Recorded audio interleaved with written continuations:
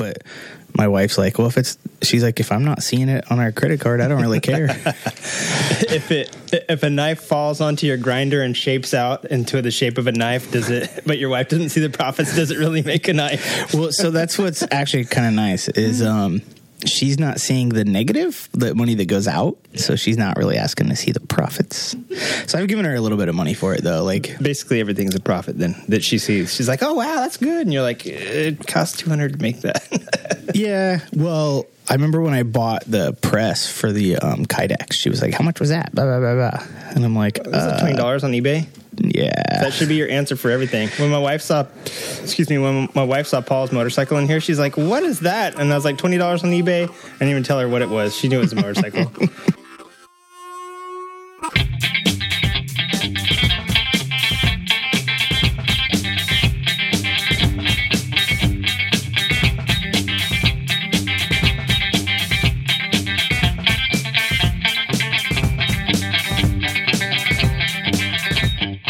But hey, everybody, welcome to episode 132. I'm glad you didn't ask me. What episode is this? Yeah, it's 132. Was I even in last week? I was in half of last week. Yeah, and you were in the intro last week. Did you hear yourself? No, I haven't. So my truck's been down, so I haven't been listening to any podcast. Well, that's sorry. Yeah, that's terrible. I don't listen to headphones on my bike. So or walking around work. I know you gotta work when you're at work, unlike some of us. Yeah, I have to work real hard when I'm at work.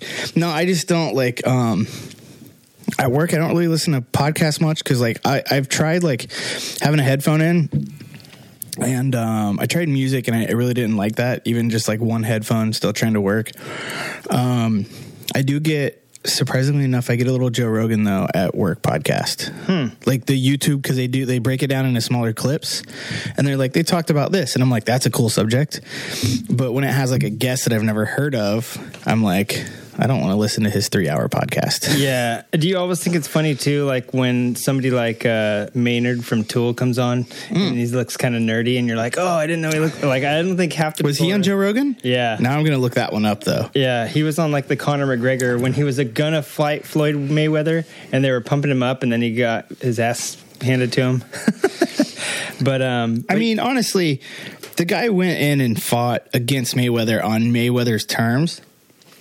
I think if it was the other way around, he would have won. Oh, yeah, I don't think Mayweather would have been MMA very good. But, yeah, I mean, he went against Mayweather in his own sport. And here's the thing, though. Like, dude, for as much money as they made, I would have fought Mayweather. That's true. I would have got in and got my lights fucking like, dude, turned off. Yeah, I wouldn't have lasted half a round, but... And I may have died because that dude, I can only imagine how hard he punches. But like I probably would have slipped. My family would have been set for the rest of their life. I would have slipped on the sweat and fell down and been like dead and been like, oh shit, I got knocked myself out. Yeah, but I mean, how much? Like Mayweather made like $100 million, and he made like $75 million or something. Yeah, that's not too shabby. I mean, like, I don't know. The dude wants to keep fighting and be relevant. Like, when you made $75 million, you can just fucking quit everything. Yeah. I think there's a couple guys like him, and even George Foreman, his very last fight, you know, they don't have nothing to prove except for the fact that they're still badass at the age, excuse me, Jesus, that everyone thinks that they are washed up. You know what I'm saying? You know, though, like... It's like Brad Spencer, huh? Yeah, dude. Someone and I were talking about him the other day about just, like... fucking ruling and being fast. We were like, my buddy's like, I think the power comes from that little afro. But yeah, dude, that little afro is definitely classy. That and his Andre the Giant build. He's not so Andre the Giant build. He just wears like a chest protector and then a sweatshirt over it, and it throws everyone off. And I think like boxing's kind of similar, like with guys like Foreman towards the end, like boxing. I'm not an MMA fan. I'm not a boxing fan. I'm really not. Like, that is so weird because you're a former MMA/boxing dude. Yeah, so. Right? As everyone can tell by my physique. There were plenty of MMA boxers with your physique. A little more cut, though. But especially boxing, I feel like it's a it's more of a strategy type sport. Like, yeah, energy and strength are obviously gonna do it, but you know, a lot of those old dudes were just like, they would know what to expect from the young dudes. Like they knew what punches were coming and could kind of get out of the way. So you see like guys like Foreman towards the end, like, I don't know, was he washed up? He'd still kick a lot of people's ass. Oh, he did. He kicked some. I'm fairly certain he kicked the last dude's ass, and then was like, "All right, I'm good. Let's just stop before before I get beat up. Before I do get beat up, or I kill someone." Yeah. So hey, on this week's show, we're gonna box each other. Yeah. We're off to a good start of shit that doesn't matter. Yeah. Talking about motorcycles. Yeah. I do want to say that this week's show is brought to you by our patrons and patron support via patreon.com. I don't know how many other ways I can say Patreon and patron at the same time. If you'd like to become a member, stick around to the end of the show and we'll tell you how. Hey, I want to ask you, if you stick around to the end of the show, you're a member in my heart. Yeah, mine too. You're actually, if you're a Patreon and you stick around to the end of the show and you give us some more money, you can actually replace my heart. I found out the other day my ticker's not so good. Yeah, and patrons, thank you for sending in your sound bombs. There's a couple patrons that I owe stuff to, and last week I was like, oh yeah, I'm gonna get it in the mail, and then we got another subscriber, and so I've been trying to keep track of my Patreon. They just set up a brand new little dashboard where I can keep track of who got what, and it's made it easier for me to track who I have sent stuff to. There's some of you that became members right at the beginning of June. So it sucks. I'm sorry that it's been a whole month since we've interacted, but there was a couple other ones that came on, well, one or two more that came on in June as well. And so I'm not neglecting you guys. I'm following the patron little e-letter they send me where it says, hey, ship everybody's thing at once. So I was just waiting until the 5th, which is today, and I'll ship your stuff out tomorrow, I promise. And on that note, Lance, your knife should go out tomorrow. The one you bought back in February? Whew, at least you know we're like... No, he was... I got to give it to, like, he's a repeat customer, too. He's like, dude, I'll pay you right now. And I'm like, no. He's like, no, it's... And at the flip side, I guess, sometimes it's easier, because, like, I'm on the... I'm got a custom knife order from a guy, and I'm like, can I pay you some money now? And he's like, no.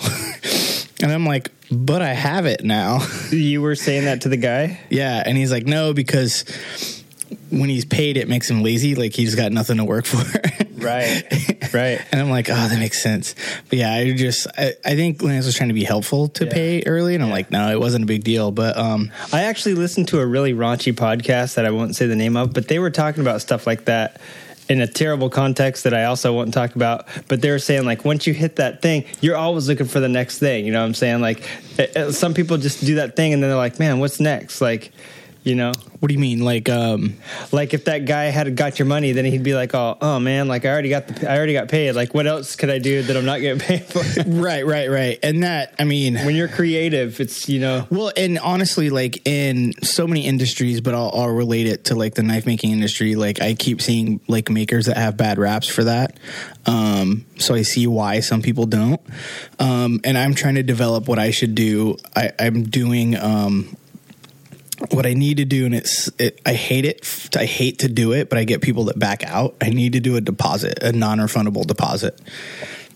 Just be like, you're going to pay $50 or $100, and when it's done, you have like 3 weeks to pay or something. And if you don't, then I keep your deposit. You're shit out of luck, and I sell your knife. Yeah, you know, a lot of motorcycle places or even like Kickstarters and stuff have that sort of thing where they have a deposit. Well, that's like the Kickstarter thing. It's like, yeah, I mean, and the Kickstarter thing's like, hey, pay us now, and it's going to go into production, and you get a better deal because you kind of help fund getting it started.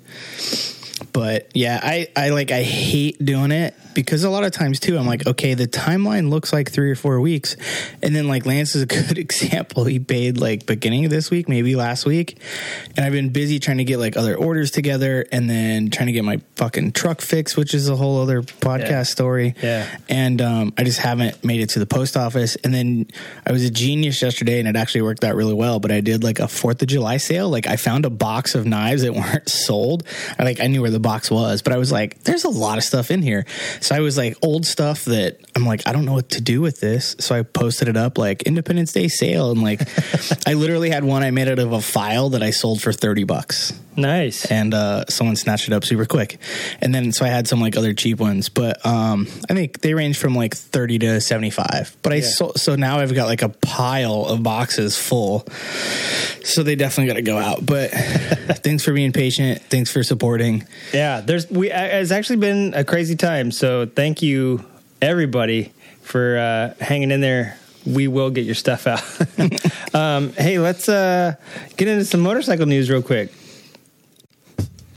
All right, let's take a quick break, get into some, like a 30-second break, get into some motorcycle stuff. We're going to talk about motorcycles today? You betcha. Oh, man. I hope people listen. No, we just spent 10 minutes not talking about them. Let's start talking about them. Okay, sounds good. We can do that. All right. Well, first things first, Wiggs. This week, do you have any Ask Wiggs? Oh, yeah, I do. Oh, snap. Let's hear it. I did a little research. The guy, I'd have to like actually read it again to be exact. Man, I feel like I should. Let's go on. I want to say the guy's name. Like, he was awesome and emailed me. I gotta be more official. Yeah. Gotta be more professional. I wasn't prepared. And I don't print them out anymore. I gave Wiggs that account control. Yeah, so no, I'd print them out if I could. But if you have any questions that you want to ask Wiggs, from what motor oil is the best, what tires are the best, the two classic motorcycle questions, to what's your favorite type of butter to use when you're seasoning lobster? I don't know. Do you season lobster? I guess you do. Yeah, with butter. So and I think butter and salt, right? Rad. So this is from a listener, Rob. And he said, I enjoy the podcast. What's your recommendation for riding gear, helmet, jacket, pants that's compatible for adventure riding, a day at the track, and urban riding? Yes, I recommend all those. Yeah. I have no experience with adventure and track, and both seem to have requirements that need to be met. I own a BMW F650 CS and a Husky WRX 360. Oh, the F650 CS. What's the CS? The 650 is a single. The F650 CS was the what does it say? What year it is? It doesn't, because they had like a bunch of. If he means GS, then I'm going to punch him in the face if he made a typo, because the F650 GS is they quit making it just a couple years ago. But that's like their little baby enduro, like KLR 650 matchup, basically, isn't it? yeah. And they had the Sertao model, and they had like the Dakar model for a long time. And for a while, those things were not even 650s. They were detuned. The last iteration was like detuned like 800 or something. The 650 CS, but the CS they had the G650 cross country, X Moto, CS, and something else. Yeah, a friend of mine had it. I think an X Moto. It was kind of rad. It was like BMW's version of a Supermoto. Yeah, it's like a single cylinder, because I'm pretty sure the 650s are singles on the Beamers, right? Nope, not the G is. Well, no, G is the Moto one was singles, or the Supermoto. Yeah, G is singles, F is dual parallel twin. But in the early days, the F was also a single. I forget when they started calling the parallel twins Fs. So his might be his is probably a single if it's a CS. It looks like a wide motor in the photo, but then it looks like it has one head pipe. Yeah, that's probably. I was going to say the CS hasn't been around for a while. It's probably the year when they called the singles the Fs, because the F650 Dakar, I also believe was a single. Okay. And so back in the day, the Fs were singles, and then all of a sudden they decided the Fs was going to be parallel twins, like around 2012 or 2014, somewhere around there. And a Husky 350 is probably yeah, dude, I think Megs Brap has one of those. If you guys want to look up Megs_Brap on Instagram, dude, she's awesome. And now my email closed. Where did that thing go? What a pain in the butt. We're gonna sit here through Wiggins' technical difficulty. Anyway, so the question was like, what clothing would work for both? Well, I was gonna see what the Husky was, but if it's a 360, it's probably an enduro. But so this was a hard one because so those are like three disciplines that are pretty kind of wide range as far as clothing goes. Because a real track day, most of the time you need 1-piece or 2-piece zip together leathers, and those are required. So, and that would suck for adventure riding and brapping around town. Yeah. So really, I don't have a good answer on what like one outfit you could get for both. Did he say flat tracking or motocross? Because I don't think he said either. I think he said track day, like pavement. Oh yeah. And then adventures, and then like kind of cruising around town type stuff. So what I would do for that would be 2-piece leathers. It's still not going to be totally ideal, but 2-piece leathers, and then you can always get another pair of pants. And honestly, for a lot of adventure riding, I think he's Michigan, or I said MA, Massachusetts maybe? Yeah, MA is Maine. Just kidding. It's Massachusetts. So you're going to get Missouri. You're going to get rain. Missouri, Missouri. So really for like adventure, like off-road stuff, like leathers would kind of suck. Oh yeah, totally. Yeah. But, honestly, this sounds bad, and I know some of the like true moto people are going to hate me. I wear blue jeans for a lot. I actually wear like softer Dickies for a lot. So, denim is pretty decent. Your first track day, didn't you just have Dickies and a t-shirt on or something like that? Dude, that's hooligan stuff. That's what we always used to do. I used to wear a long sleeve t-shirt. You like duct tape some knee pucks onto your... Yeah. So I really like... I wish I had a better answer for you. And I did a little bit of research. I'm not totally like trying to cop out. Like I did kind of look around. I didn't see anything that was kind of covered all your bases. With that said, I have seen someone at a track day with basically mesh top and bottom, because they have like the adventure pants are kind of a mesh-ish type pant, a lot of them. So they do have some like slide protection and pads. And it was, if I'm not mistaken, it was one of Brady's days. Yeah. And it was someone in the slow group, and it was someone, I think she kind of knew the people, and they knew like she wasn't going around dragging knee. Yeah. So, and if you're talking motocross track day, dude, those dudes don't wear anything. Yeah, you'd be fine in your Climb Adventure or your Aero Stitch probably. Out there. Yeah. You'd be hot as balls. People wear like motocross pants have zero protection, and not true. My friends have motocross pants that are basically like leathers with like pads in them and shit. Those are more supermoto pants if they're leather. Maybe. I've never seen a motocross pant with leathers. Yeah, but I have seen supermoto pants that look like motocross but have a lot of leather in them. Yeah. Whatever, my buddy Kerry has like some Troy Lee, and they have like leather parts to them because they have protection in them, and then on the sides they have like a vented textile. Okay, take that back. I have seen leather on the inside of the knees where it's hot and where you pinch your frame. Mm-hmm. And she probably, like Chris is probably right, she probably had shin guards on underneath, because a lot of people wear like strap on shin and elbow and chest protectors underneath, so it probably wasn't like in the jersey and some people just wear jerseys. It's kind of insane. Listen, if you go back to the 1970s, you'll see people in their work boots with their Levi's and a t-shirt or a long sleeve shirt. Oh, for sure. For sure. Like racing, So I will, though, for your more adventure and around town stuff, I will plug a personal sponsor. Icon is pretty good, and they have, as far as being like one of the first brands to really kind of dig into the ADV market, the Variant helmet, if you're into the Variant, if you're into the whole like moto street helmet, I feel like the Variant's one of the coolest ones out. They were also one of the first ones, or at least they're the first ones that kind of made it mainstream. And I can vouch that you can ride a naked sport bike at 130 and it doesn't do weird stuff with the visor. And the AGV one at 70 pulls your head around crazy. So I had an AGV one, before I was like official Icon sponsor and got free Icon gear. In my defense, I also bought and paid for some Icon gear, but I I wasn't specific, so I kind of bought whatever. But I got an AGV like moto and like that, and just rode on my Harley with it, and it would pull my head around. I took a sheet metal drill, a step drill, and drilled it all out. But yeah, that helmet works great. Like get airflow through it. Yeah.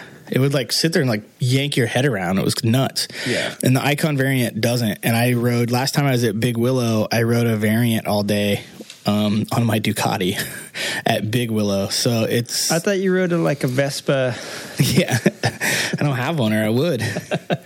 And I can attest to that that thing looked pretty awesome. I didn't really see head movement, and it might actually work for you by holding you still. You know what I'm saying? Like with all those vents and stuff, they might have it down to where the arrow, if I tilt the head down right, it like puts downforce on the front of the bike. Yeah, so I do recommend that helmet as far as the adventure helmets go. It's a good like mid-range, mid-price ADV style helmet. So, but yeah, I mean, the most affordable way if you want to do a real track day is 2-piece leathers, and then keep your, wear your jacket on the daily, and then just zip the pants to it when you need them. But then, yeah, you kind of need pants. But I mean, I've seen dudes ADVing in blue jeans too. I mean, they're going to keep a lot of stuff off, and they're also going to be hot and muggy. So yeah, you don't necessarily need pants, just if you want your legs to be protected from a fall. Or really, that's because Turdman likes to ride naked. Another one too, like if you're ADVing a little bit, honestly, like some motocross pants. Like they're gonna breathe better. They're gonna have the leather on the inside, and then again, like I say this, I'm not real sure what Icon has right now, but there's other companies too that have like ADV boots that are a more protective boot than a street riding boot, but they're not full motocross boots. But I see a lot of like ADV riders that are serious ride full moto boots. And I get it. Like I got weak ankles and shit. So, if that's a good option for you, that's definitely a good option. They do suck to walk around in, but you can pick up a decent pair of moto boots for $100. Yeah. I got a pair of Fly Racing, which is pretty good. Some of the stuff they make is pretty good. Mm-hmm. But, I have to say the boots kind of fell apart before I really even punished them that much. I mean, I had them for a long time, so maybe the materials just started to break down. But I felt like I could kick through a fucking stump with those things, and it would blow the stump apart rather than like break my foot. I don't remember what the last pair I had were, but before that I had good luck with Thor.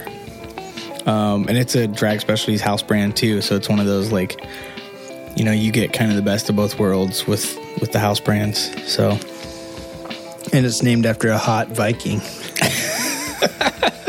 All right. So was that a long enough answer for Ask Wiggs? Yeah, that was a good Ask Wiggs, man. You want to play? That was a really good question. I do wish I had a better answer, but I feel like you're asking for a lot in the equipment. Yeah, and I didn't always promise either. Don't wear gloves. Don't bother with gloves. You're going to spend all your money on that other crap. You don't have money for gloves. Just wear. And just because I know their lineup better, I wear a short wristed full leather glove when I race the Hooligan bike. That's Icon, and I love it. And one reason I love it is because I have baby Donald Trump hands, and it's hard for me to find gloves that fit. And these happen to fit me well, so I'm biased. And again, I have an Icon deal. Yeah, but I love giving you a high five because I don't feel like you don't feel like you have little tiny hands. Yeah, I'm like, this is my people. But what I do like that they have also is they have some more moto gloves with leather palms. Again, Icon's one of those companies that, for some reason, I don't really know why. I know that this part of the industry is growing, but it doesn't seem like Icon is associated with them that well. But was that a cat getting shot? I don't know what that was. It was a weird time. But they spent a lot of time and effort on the ADV market. So maybe they were just early to the game and saw it happening. But so I would check for gloves that, like I said, they make some that are a little bit lighter, like a motocross glove, but with a nicer, thicker palm and a little bit more protection than a moto glove. And if you want to go full leather, I don't discourage that, but I know a lot of the ADV to me is more moto style. So yeah, and you can go full iron like an old Knights glove from like the 1500s. I almost said 1700s. God, I'm a few centuries off from like the 14 and 1500s. But I've tried that before, and when my hand got ran over, it smashes your hand inside, and then you can't get it out. So I wouldn't even though leather doesn't sound as hard as metal, you know, like it's a little stupider to wear metal in this day and age. But Wiggs, I think that was awesome. I think that was a good one. All right. Hey, if you have any questions that you want to submit, askwigz@gmail.com. And if you could play a funky slap bass, send us in some tracks. Oh, yeah. We'll throw them on the Speaking air. of that, Rick James, where's that demo at? Yeah, Rick James, where's that demo? We even got a casting couch in the studio now. So you might want to come be on the show one of these days. So, hey, we're going to... Wiggins doesn't know this because I didn't tell him, but we're going to talk a little bit of... It's pretty typical of our weekly shows. Yeah, I know. It has gotten that way. I'm super sorry. In the future, that will change, okay? I wonder, like, I've gotten compliments on the banter and kind of the unscripted. Yeah. So I'm wondering if... I don't know. Sometimes I like to know what we're talking about. Yeah, I know. And I'm sorry, but your improv skills are getting way better. I do have to say that. But if they still listen to us, then they're going to continue listening to us. Here, look at this page real quick while I memorize what I wrote down on it. There's only 4 things. I should be able to memorize that, but you know, like I've got smashed over the head with beer bottles so many times I could barely remember my name sometimes. That's why I just go by junk. It's super easy. But on this week's show, I want to give you a quick update of the Motorcycle Podcast round 2. We got the results back today, and yeah, a lot of stuff has happened in this last week that I wasn't too happy about, Girl on a Moto. And frankly, Chris Singsheim is getting a little bit depressed. And sadly, here's what happened. I put down a lot of drama, and I just wanted to say that since I got real mad and threw some stuff around and my wife had to calm me down because I'm a terrible loser and a poor sport, and I admit that freely, I decided that this week... Just mad you're getting beat by a girl.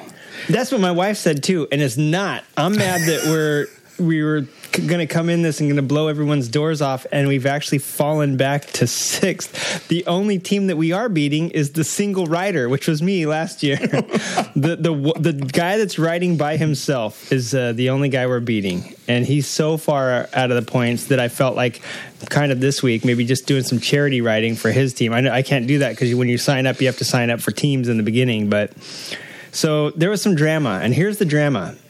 When somebody on the East Coast is getting like, I don't know, fucking Blountville Courthouse, Mercyboro Township, or East-West Side North Carbuncle Borough, or Sparkston Wilshire Village. Like there's all these townships, villages, and boroughs on the East Coast, right?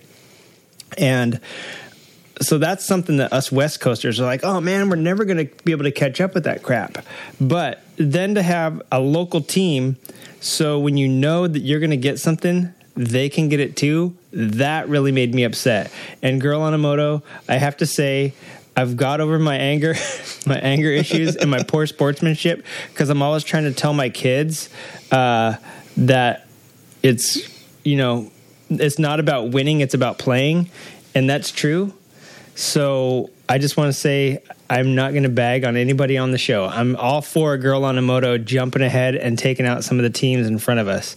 Having said that, Chris Singsheim, we will get there, buddy. Don't worry. Sometimes when you figure out something on the second lap of a third lap race, it's just not your season, and maybe there's always next season, okay, bud? But listen, we're going to do our best still. The fight's not over, and if you walk out onto the battlefield expecting to lose, you're going to lose. So I learned that from The Art of War, and I just talked to Wiggins about that this weekend. Like, I think we're still going to do pretty good, buddy. Don't worry about it.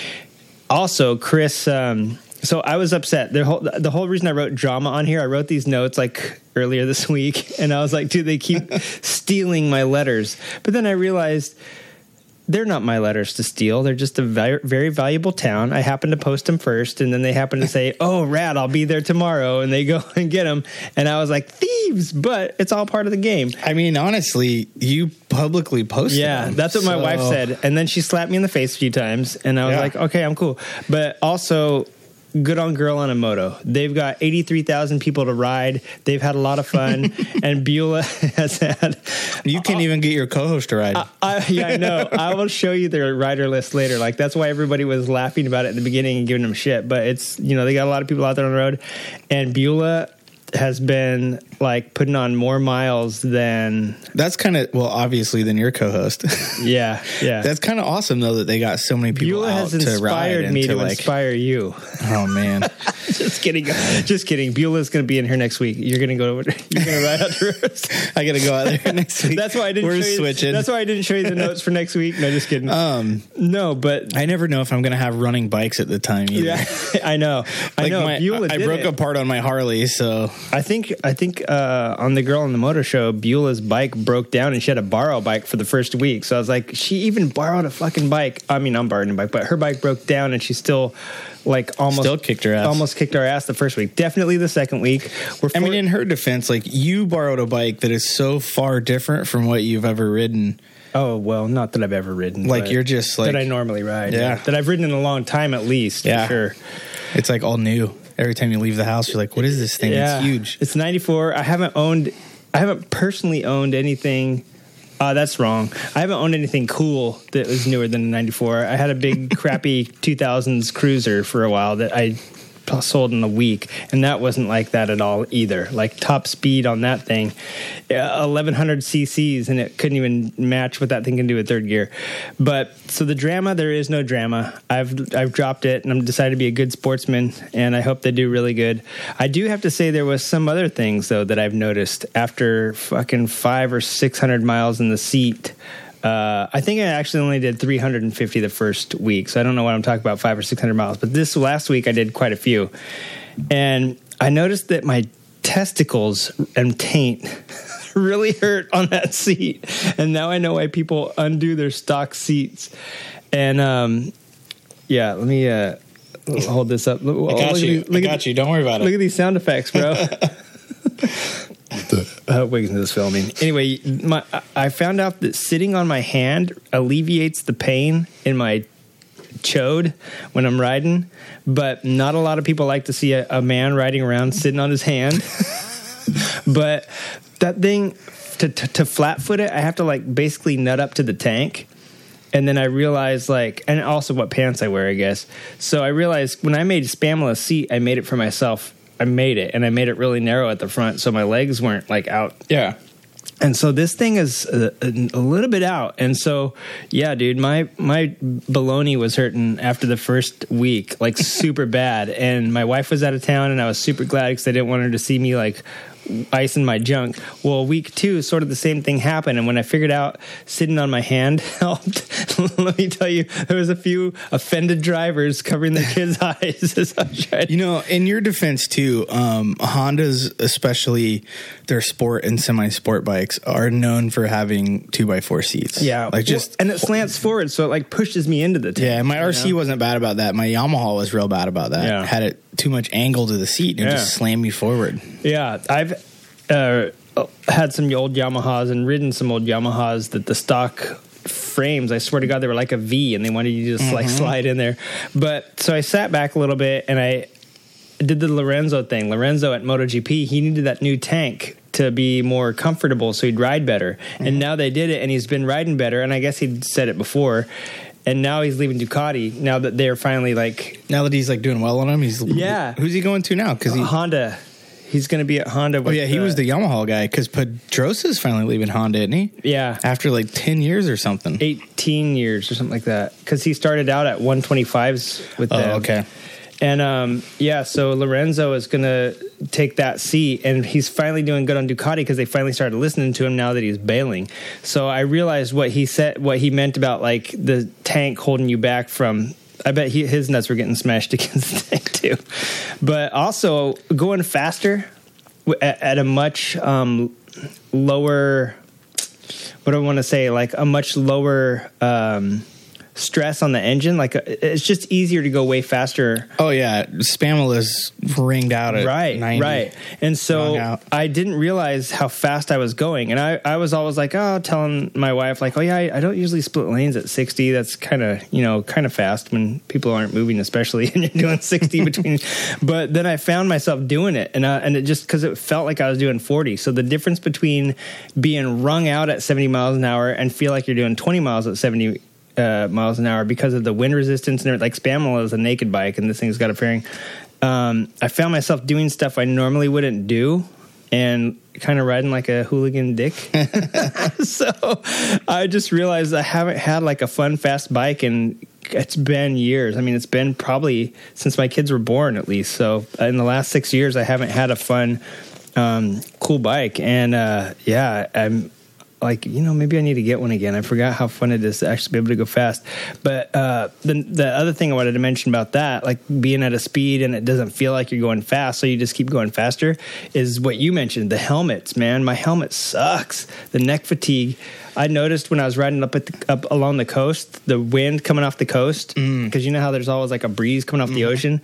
Dude, I was like basically looked like I was disagreeing with someone for like 60 miles because it was like I was shaking my head. And I was trying to, and at the end of that day, it hurt. And then when I was riding inland, not even a problem. So it was just like all these weird problems that I noticed that I never had. Well, actually, I had with Spamola, but because it's the speed I was riding. But it's just funny, like you can go faster, and it creates like a new little problems that you never experienced before, Wind noise in helmets too. Like you never realize how much like good helmets buffer the wind or make it quieter. Yeah, my helmet, the friggin' like little chin thing fell off. It like just delaminated and came off, or whatever adhesive they use on there. Probably because it got up to 6,000 degrees in my old garage, and the glue just probably like dried out.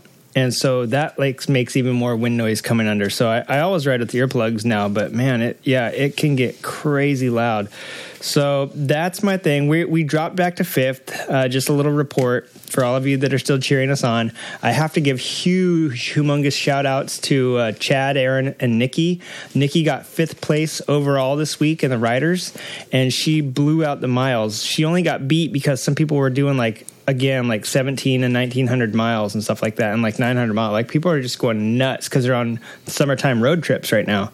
So a lot of people were beating them. Aaron and I think all three of them live in Wisconsin, and it's been hotter than Satan's scrotum up there recently. And so I know that they've been dealing with that too. Everybody up there has been dealing with that.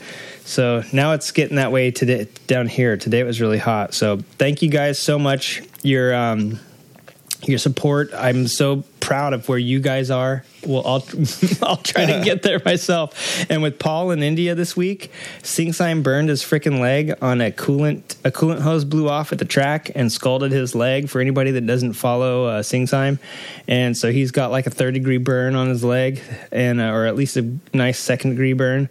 And he's got a race in Iowa, so I was like, dude, go race. You're gonna regret it if you don't. You go to a race and you still come in second to last or last. Like that single rider dude, who knows, he may do like some crazy shit like I did and catapult up past us even. So I was like, you're going to regret it if you don't go race and still, if you miss your race and still come in last. So go fucking race. Plus you got a burn fucking leg. I feel terrible for these guys, but I have good hopes for creative riding. And again, it might just be like Jeffrey Carver's, mechanicals. It just might not be our season, guys. It might not be our race. So we'll see. Or maybe it'll be your Springfield. You just like I definitely feel like, quote, lap 3 this next week I learned some stuff that I really wish I would have learned last week and applied it. So but there's more crap that happened, but I don't want to take forever talking about it. I want to get on to the next stuff, which is actually, speaking of Jeffrey Carver racing. Did you watch any of the racing in the last couple of weeks? My dumbass missed Lima, and I was at home. Oh, I missed Lima because I was out trying to win. I missed Lima, and I still got in 5th place this week. But Carver pulled off another second. Yeah. I was actually looking today, didn't even think about talking about it tonight, but I was looking today, and he's sitting in 5th fifth in the points or fourth, I think. Yeah, I want to. Yeah, last year he finished fifth, and right now he's sitting in fourth. It's actually Meese, obviously, and then Henry Wiles in second. I mean, Mr. like pretty consistent. I know. You know, and he podiumed at Lima, but you know, I think when is Peoria coming up, man? He's going to get a little bonus probably. Yeah, I think there's one in between Lima and Peoria, or maybe two. Well, there's Weed Sport this weekend. Yeah, Weed Sport's happening this weekend, which is in New York, I think. And then I thought that was a Colorado race. Weed Sport. Zing. Yeah. That's the Mile High race. Oh, okay. In Colorado. Yeah, so Weed Sport is New York. It's Saturday. They're actually going to have some hooligans there too. Yeah. Oh, yeah. I wanted. It's actually going to be a good hooligan one because I know the guy putting it on. Plus, I think a lot of the Wisconsin guys are going. Actually, I'd say most of the Wisconsin guys are going. I think the whole state of Wisconsin might be going.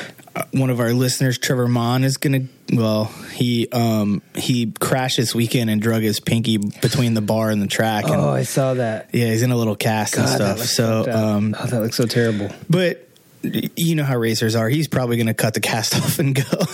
It looked bad, but I was like, oh, yeah. His knee and his pinky.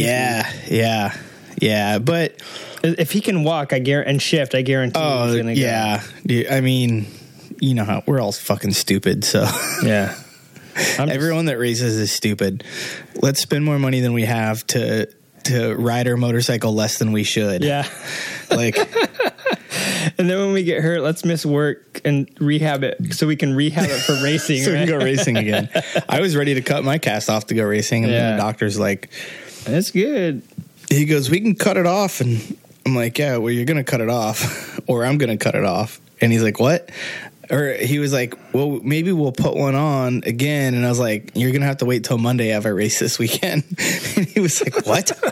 I'm like, "Yeah, sorry, dude." Did he just okay you for it after that? He's like, I just go. Yeah, he was kind of like, the brake was old anyway, so he was like, wasn't worried about putting it back on. Yeah. So I saw that, didn't Carver, I saw some rad photo shoots that he almost did a little cartwheel. Oh, yeah. It's, the first one's funny. It looks like he's doing a rad wheelie in the corner. Yeah. I was like, oh, damn, he's getting it. And then I went to the next one. I was like, oh, he was like about to bit. He was like, he went lock to one side to lock the other side to lock. You can just see him ride that thing, dude. It just like bounces him and he just kind of stays on it. And yeah, I think Corey Texter might have crashed too there. It looked deep. That pea gravel looked deep as all get out. But I'm going to call it right now. I want to say congratulations to Jared Meese for the 2018 season because he's taken 10. There's only 18 rounds, right? Or 19 rounds. And he's taken 10. And I think at this point, the only way he could lose would be get busted cheating again. Mm-hmm. The only one that he hasn't podiumed is that one that he got disqualified for. Yeah. So he's came in first. I forget how many out of the... there's 10 rounds, 8. One was a DQ and one was Carver at Springfield. Yeah. Oh, yeah, that's right. He was second there. Yeah. So he's won 8 or 9. He's podiumed. Yeah, whatever... the number is he's won all but 2. He's podiumed all but the one that he DQ'd. And so he's got mathematically, I think that there's 9 rounds left or maybe even 8. And so I don't think that he can. I mean, think about it. If he finishes top 10 the rest of the season, he's got it locked up. Yeah. If he finishes 10th, he's probably I haven't done the math. Yeah. This is creative writing, folks. We just kind of spit shit out of our mouth. No, I would guess if he finished 10th at every other round from here on out, he will still win the championship. For a guy that has podiumed all but one race, how likely do you think that is? Well, that's exactly it. Yeah. I'm saying if he finished 10th in every race... Yeah. Not even top 10, just 10th. Yeah. In all the last rounds. I think he would still have... He's got a 99%. Without doing the math, like... he's really got a good shot of winning because you also got to think like how many people would finish top 10 all of those rounds too. Henry Wiles, maybe actually looking at his results. Carver, maybe if he can keep away from mechanicals, but are those guys close enough? And who is third in points? Brad Baker. Are any of those guys close enough that I mean, without winning, all the 9 rounds that are left or whatever, to pass him. And then exactly what you said, with the season he's had so far, chances are he's going to win 7 out of 9 of those rounds. Yeah. I wrote here, I'm calling it now, 2018 champ. Oh, I totally agree with it. Yeah. I would totally agree with it. I think Wiles is consistent, but at this point, he's going to have to do way more than consistent. I think Carver could get around Baker in the points. Yeah, Carver and Baker are really 10 points separated. Baker's third and Carver's in fourth, and it's a 10-point difference right now.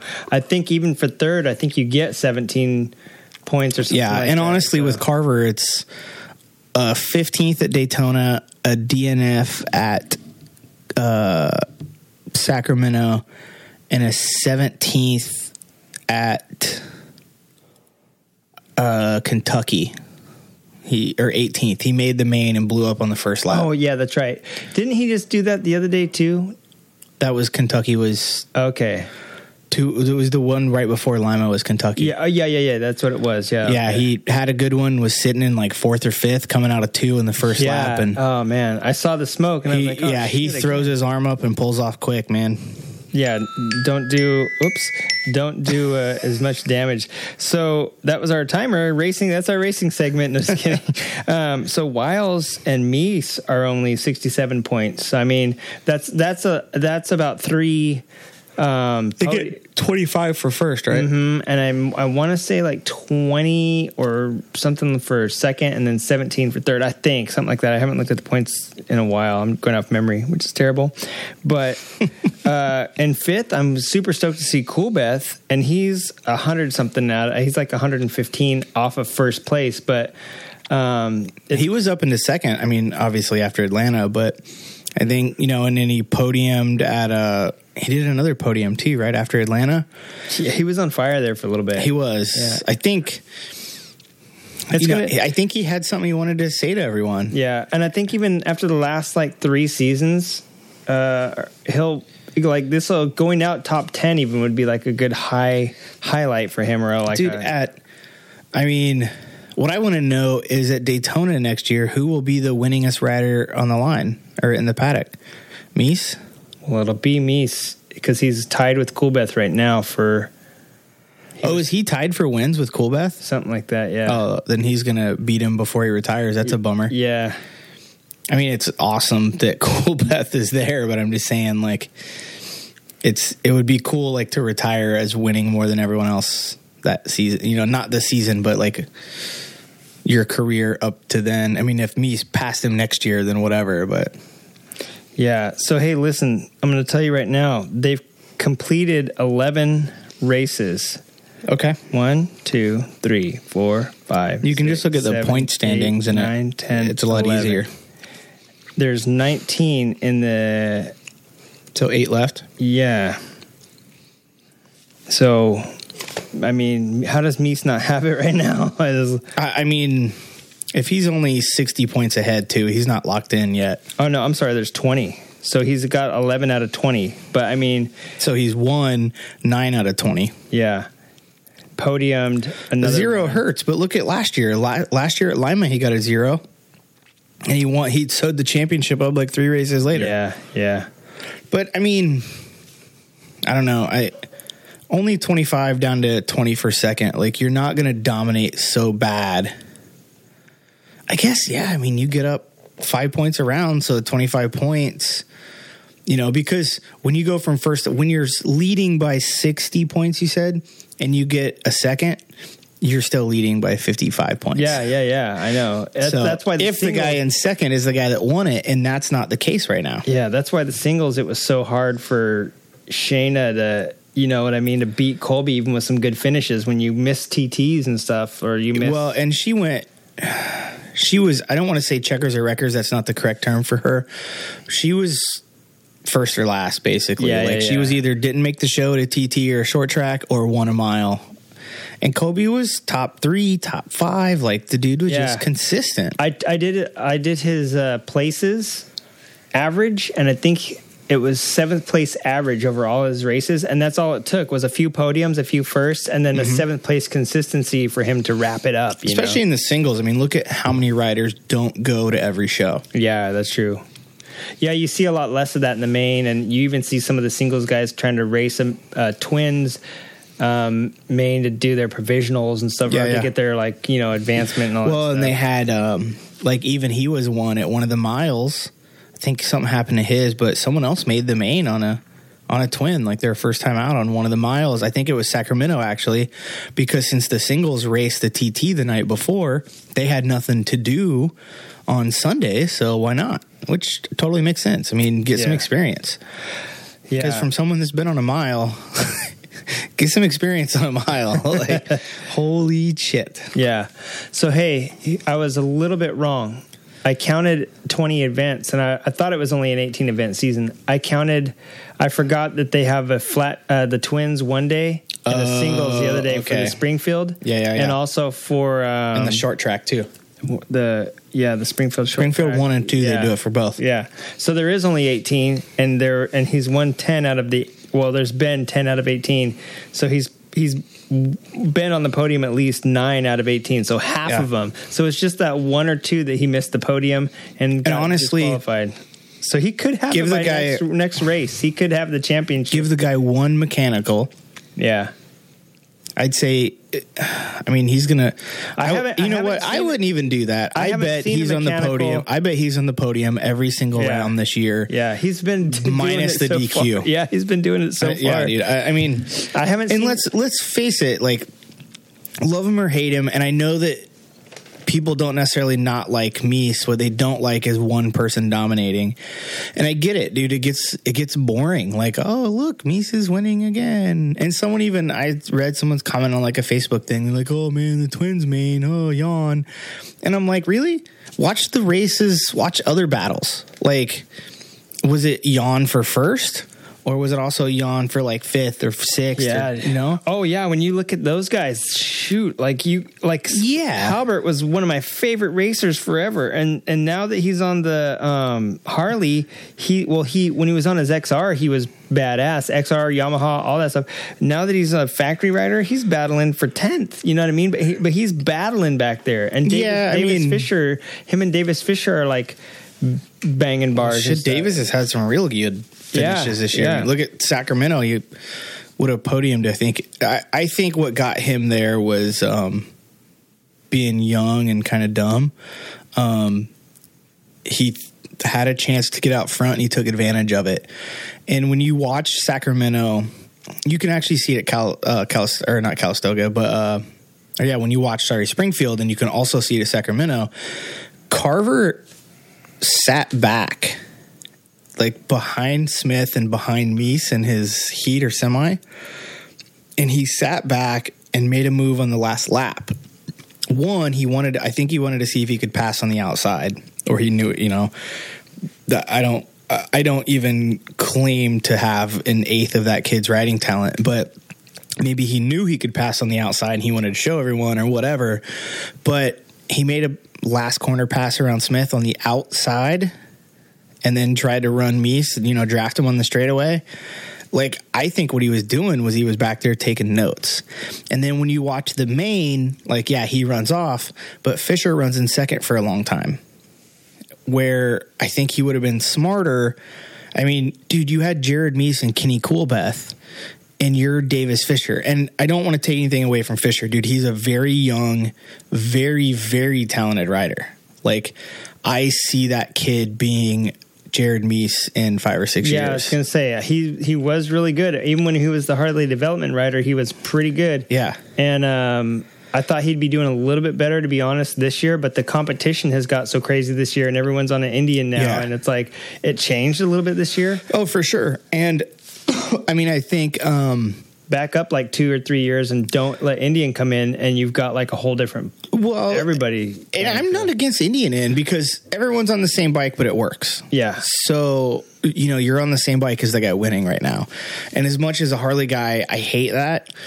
Part of me likes it because Harley's dominated for so long that it's not that I want to see someone else win, but it raises the bar for everybody for sure, right? Well, what I think, and this is like, you know, people listen to the show probably hear me talk about how Honda's gotten boring. I think when it comes to flat track, Harley has relied on the XR just being a damn good tractor for so long. And now they've, you know, the people that, let's face it, the people that developed the XR are long gone.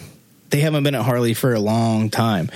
And, you know, they in a way, they built that motor to be a race motor, although really it's a Sportster. Like, let's be honest, it's a really hot rod sporty motor, but I mean, and honestly, you had the spikes before that. So I feel like the guys that developed a race motor that they knew would work because they knew that just worked well on dirt.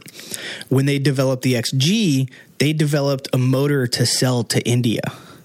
And then they thought, oh, hey, it's a 750. It's a 4-valve. It's an overhead cam so we can rev it harder. It's a better motor than the XR. I bet it will do really well on dirt.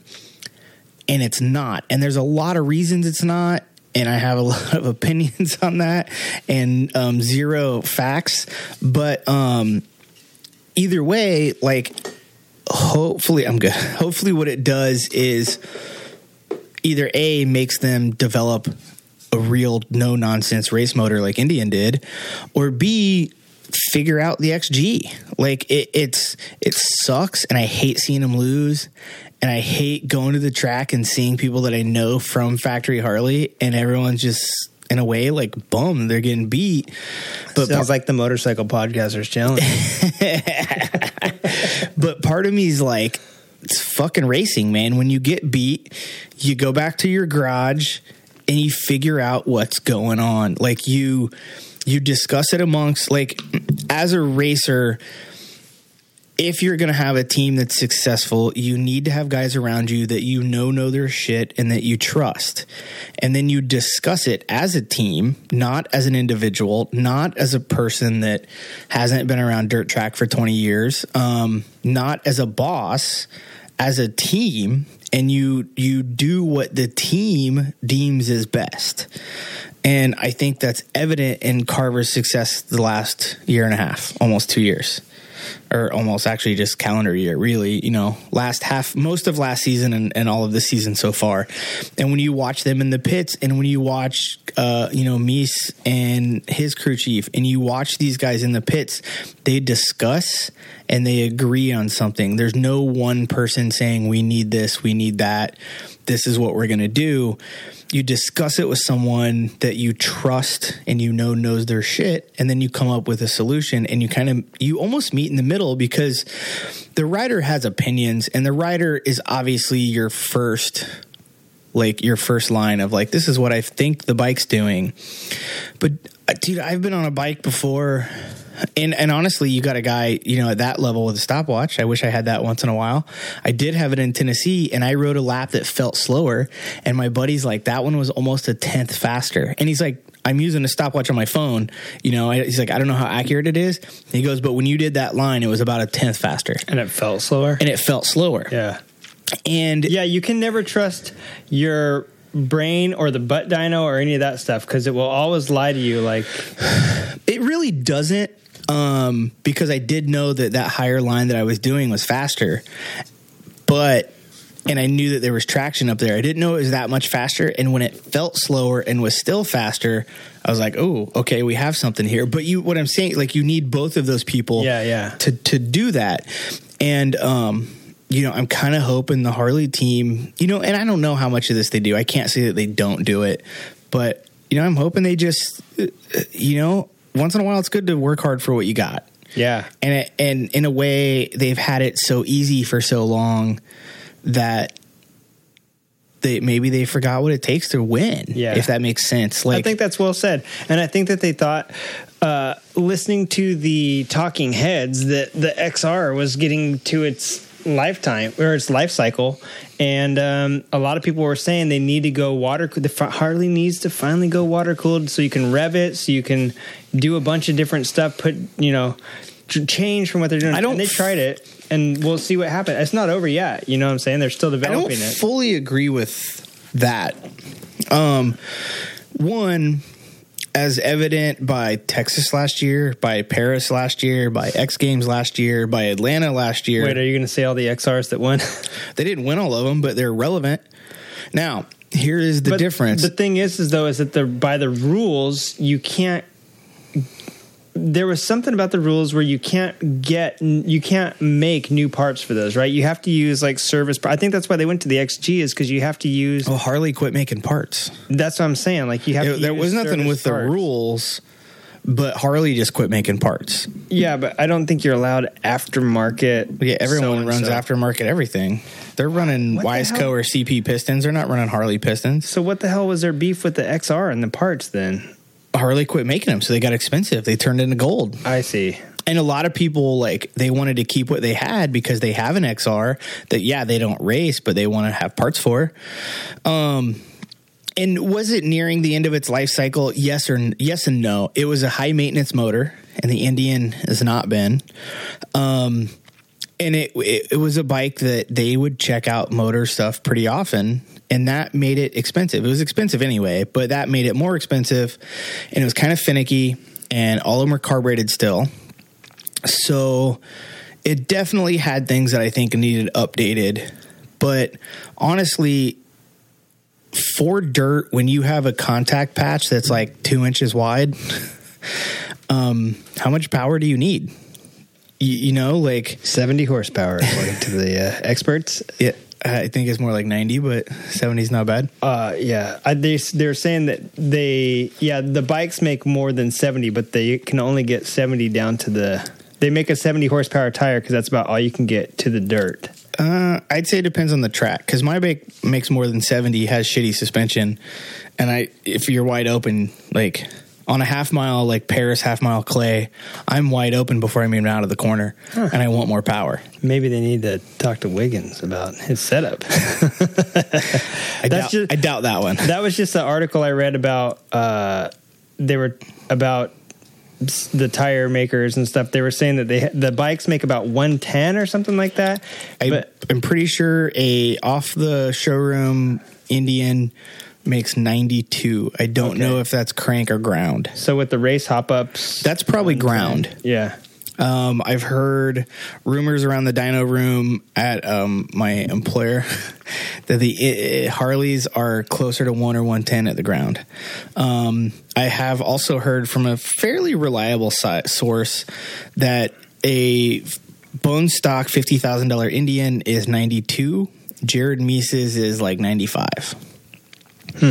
Now, I've also watched Jared Meese drive around guys on a mile without drafting. And I've also heard his bike, and it sounds a little different. So, those dudes know what they're doing. But I have heard from a decent source that they're not really killing it in the power game on the Indians. But again, the Harleys were pricey. Parts were getting hard to find, and that I think was driving them away.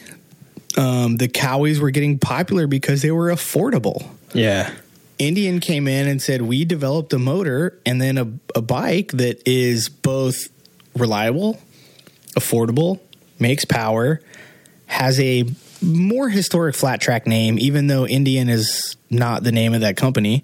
But it is what it is. I mean, they spent the time and effort to develop a factory flat track bike, and it happens to be kicking ass. So kudos to them, Yeah.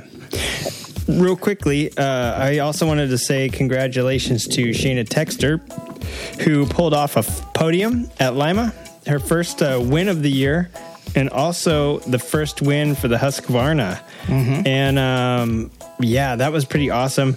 And she's the winningest singles rider, I want to say, right now in the series. And so she is... she's been kicking booty. She's been pretty close. And so this is just one more step toward making some moves on the Husky and making history with Husky, which I think is rad. Next year, KTM is going to be in the twins. And they're going to develop a twin? Yeah, and I forget who's going to be in. I think they might be in the singles if they're not. They're already in the singles. Well, no. Yes and no. There's a rider on a KTM winning races, but KTM Factory is not in the singles. Sorry. So maybe they'll be joining the I'm twins hoping. and the singles. I'm hoping. I knew they were doing something with the twins, but I'm hoping they take. Is it Bromley? Yeah, he's number 1 in points, by the way, right now, and he's on a KTM, right? Yeah, I thought so. I'm hoping they just give him some factory support on a single. Yeah, at the last TT, I swear the orange bike was flying through the air. Yeah, I think that was who won on the orange one. Time's up. Next subject. Next subject. We actually got and also Josh Heron's doing really good in Moto America. The end. That's the end of our racing segment, folks. Right now, we got a little segment that we haven't done in a while. I'm gonna. I didn't find a Craigslist bike. Oh no! Damn it. Well, hang on, real quick. We'll be right back.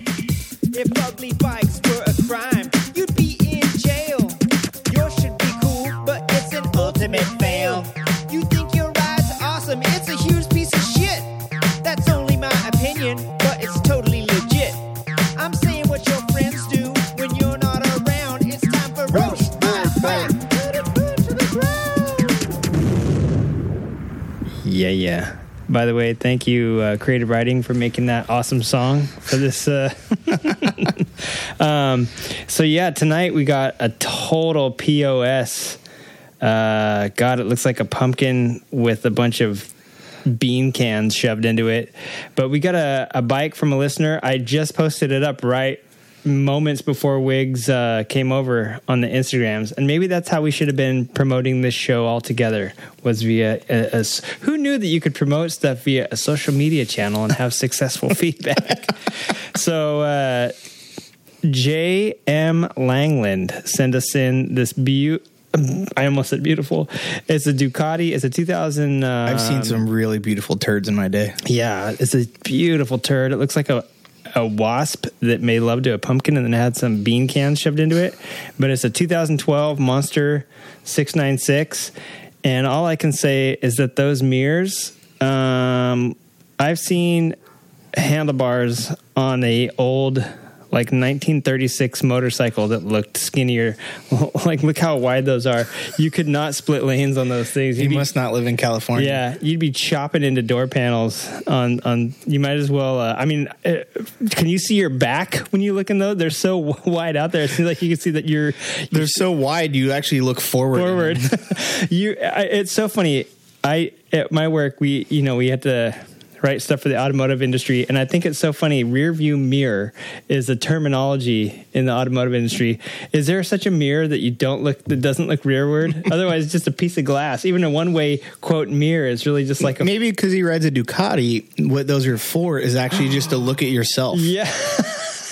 Damn, my ass looks good in this mirror. In these letters. Damn, who's that good-looking dude on the bike? It's me. And then he's all, dang, who took 2 Folgers cans, peeled the labels off, and shoved them onto my exhaust pipes and used a plunger? Look at this. I'm going to show you this. Yeah. A plunger on the end to plug the hole up to make it quiet. Well, no, it doesn't. This look like not even a Folgers can does that. Like a Folgers can, like 3 times longer and twice the diameter. This part literally looks like a brown plunger stuck onto the exhaust. Oh, I was even thinking the outlet looks like the rubber part almost. Yeah. Like if you pulled the wood handle out of the rubber part and just stuck it on the end of the Folgers can. Oh my God. And Folgers can, by someone, I see 4 of them in a garage right now. We are referring to the old metal ones. Yeah, I got the new Wango Tango plastic floatable ones up in here, yo. Yeah, this thing is. It does scream like, look at me. It does. Like I'm on a Ducati. I got my Dainese leathers. It looks like you might be in California too. So, oh man, chop those mirrors. Yeah, how the hell do you lane split with this thing? Maybe on a Ducati you don't. You want people to see you, and there's no way they can't see you when you're riding this friggin' wasp. That thing is bright. He says he's 5'5" and he can flat foot it. My friend, I'm 4'11" and I can flat foot Bri Viffer's VFR if I go nuts to butts on that tank. So I don't know. It is a 696, right? Yeah. Man. He said it's not lowered either, and I'm looking at this, and it does. It's because it was built for women, not to be gender biased. J.M. Langland might be Jenny Marie Langland for all I know. True. I don't know this person. Could be. I don't know this person. I also want to know why they got scrambler tires on the front and a hyper motard tire on the back.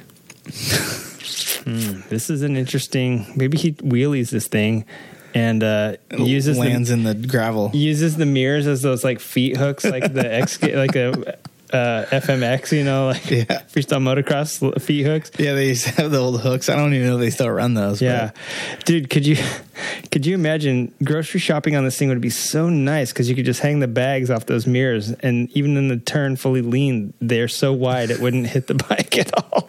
I bet it looks really mean parked in front of Starbucks. Yeah, totally. Totes, bro. I know he has it parked in the middle of the road. Even he thinks it should be ran over, or she. I'm guessing it's a dude if they listen to this show, because most of the ladies that listen to the show don't listen to the show. They ride for Girl on a Moto, and they're not going to listen very much longer after this week. They tune into Misfits and Girl on a Moto. They're like, I'm going to tune in to see how bad he lost by to Girl on a Moto. Yeah. I don't know. I heard he got beat really bad. And most of the other girls that listen to this show ride, Harley Davidsons and wouldn't be caught dead on this thing.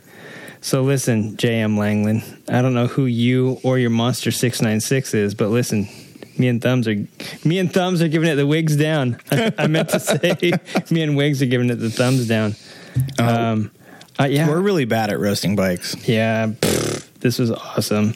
Hey, bike, what do you think of us? Oh no! Oh no! Is this? Did we totally? We need a third guy just to do sound effects all the time. Yeah, I know. It's hard to produce and be a host. Maybe I should let you run the show. No, I think when you like get up to do something and you like you point at me, you get this nervous look freeze on your up. Yeah. If you get I could sit here and stare at the wall. As long as Turdman's sitting in his seat, I could just ramble. And as soon as he gets up, I go. It's funny because I'm gonna in editing. I can tell I'm not even looking at anything, and I can tell when I stand up because you kind of get this nervous. Like, wait, where are you going? I don't know what to say now. Yeah. So that's Roast My Bike. Yeah, we suck, and Next time on Roast My Bike. We must have some Japanese anime listeners that send us music. Dude, at least it's not Nyan Cat for 10 hours straight, okay? Yeah. Well, moving on to the next thing I have here, which I'm sorry I didn't give you notes again. I wanted to yap a little bit about the industry. We got about 20 minutes left of the show if we make this a short show. By our standards, this is going to be a short show. But I don't know what it is about. I don't know exactly what it is about the recent move, the way the future is going in the automotive and automotive meaning like any motorized thing. But there's been a lot of talk recently. I've started listening to a lot of automotive shows because there's not a lot of good motorcycle shows out there. Well, we're not helping it. Yeah, I know. But there was a lot of talk about robots and manufacturing recently. And I think that was like something that was on, of course, AI and self-driving and everything. Using robots to manufacture for a long time. I know. And that's the thing. They're getting better and better. Mm-hmm. And so people are afraid that they're going to be taking away their jobs. But we'll get into that in a second. But that was a huge thing that was on a podcast I listened to talking about the future of manufacturing in America. And if we bring stuff back to America, getting it... I don't know, becoming more efficient and being able to produce stuff at the price point that we need to compete with other markets... it's going to take robots, and it's going to take a little bit of a helping hand to start doing. One of the problems we have with competing is that we gave them technology that we developed. Yeah. So we're ultimately competing against ourselves with someone that has cheaper labor. So now what we have to do is we have to push forward more. Hope they don't get a lot of technology that we have, although in this day and age, that kind of technology is pretty easy to transfer. And honestly, a lot of the countries that are a competition are developing a lot of it now. Yeah. So it definitely makes it challenging. But, people have been saying since I was a little kid, robots are going to take our job. Robots are going to take our job. Has it eliminated some people's jobs? Yeah. I mean, there's not a human that paints a car at a factory anymore. Yeah. But there's a human that paints them at the body shop. There's still thousands of humans on an auto assembly line. Here's the deal. They in this podcast that I listened to, which was actually from a very reputable like automotive journal magazine sort of thing, their podcast, they were saying stuff like that. You know what? More and more robots have the potential to replace people's jobs, but they've said that since the 80s they're going to replace it. But now think of how easy it is for a person who guides part of the robots. Stuff specific. This is specific to automotive, but in motorcycle seats on an upholstery, a robot can do certain mechanical movements, but they can't do that fine-tuned stuff that a human can. So in the automotive example they gave was headliners in cars. You need a person that can still feel and be flexible, and robots are very inflexible, and robots are also big. If you ever see an iPhone get put together in China, they have about 12 people sitting in a line. This person slaps the screen in, hands it across to that person. They put some screws in. Yeah, because there's like flex and things snapping together that you need like a human feel for. And honestly, that's coming. Like, let's be honest. It might be 40 years away, but robots are getting better and more advanced all the time. I've seen, this was over 10 years ago, I toured a factory that makes, in Southern California, in Carlsbad area, they have a company that makes dental implants. But in Indiana, they made knees and hips, replacement knees and replacement hips, and they were polishing the knees and the hip joints by hand because they said you needed that fluid motion that only a human could do. So what they did, they brought in like basically how they make like video games, and they put a bunch of like points on these people, and they had them sit there and polish, and then they like averaged it out. And then now they have a robot that can move fluid because it's moving in like little tiny straight increments. And the big benefit that they actually had, that it wasn't because the polishers were too expensive. It was because the parts they were polishing would get hot. So the person polishing it had to put it down and let it cool. And that took time, and it was less efficient. So now the robot can hold it and keep it at a consistent temperature. Yeah.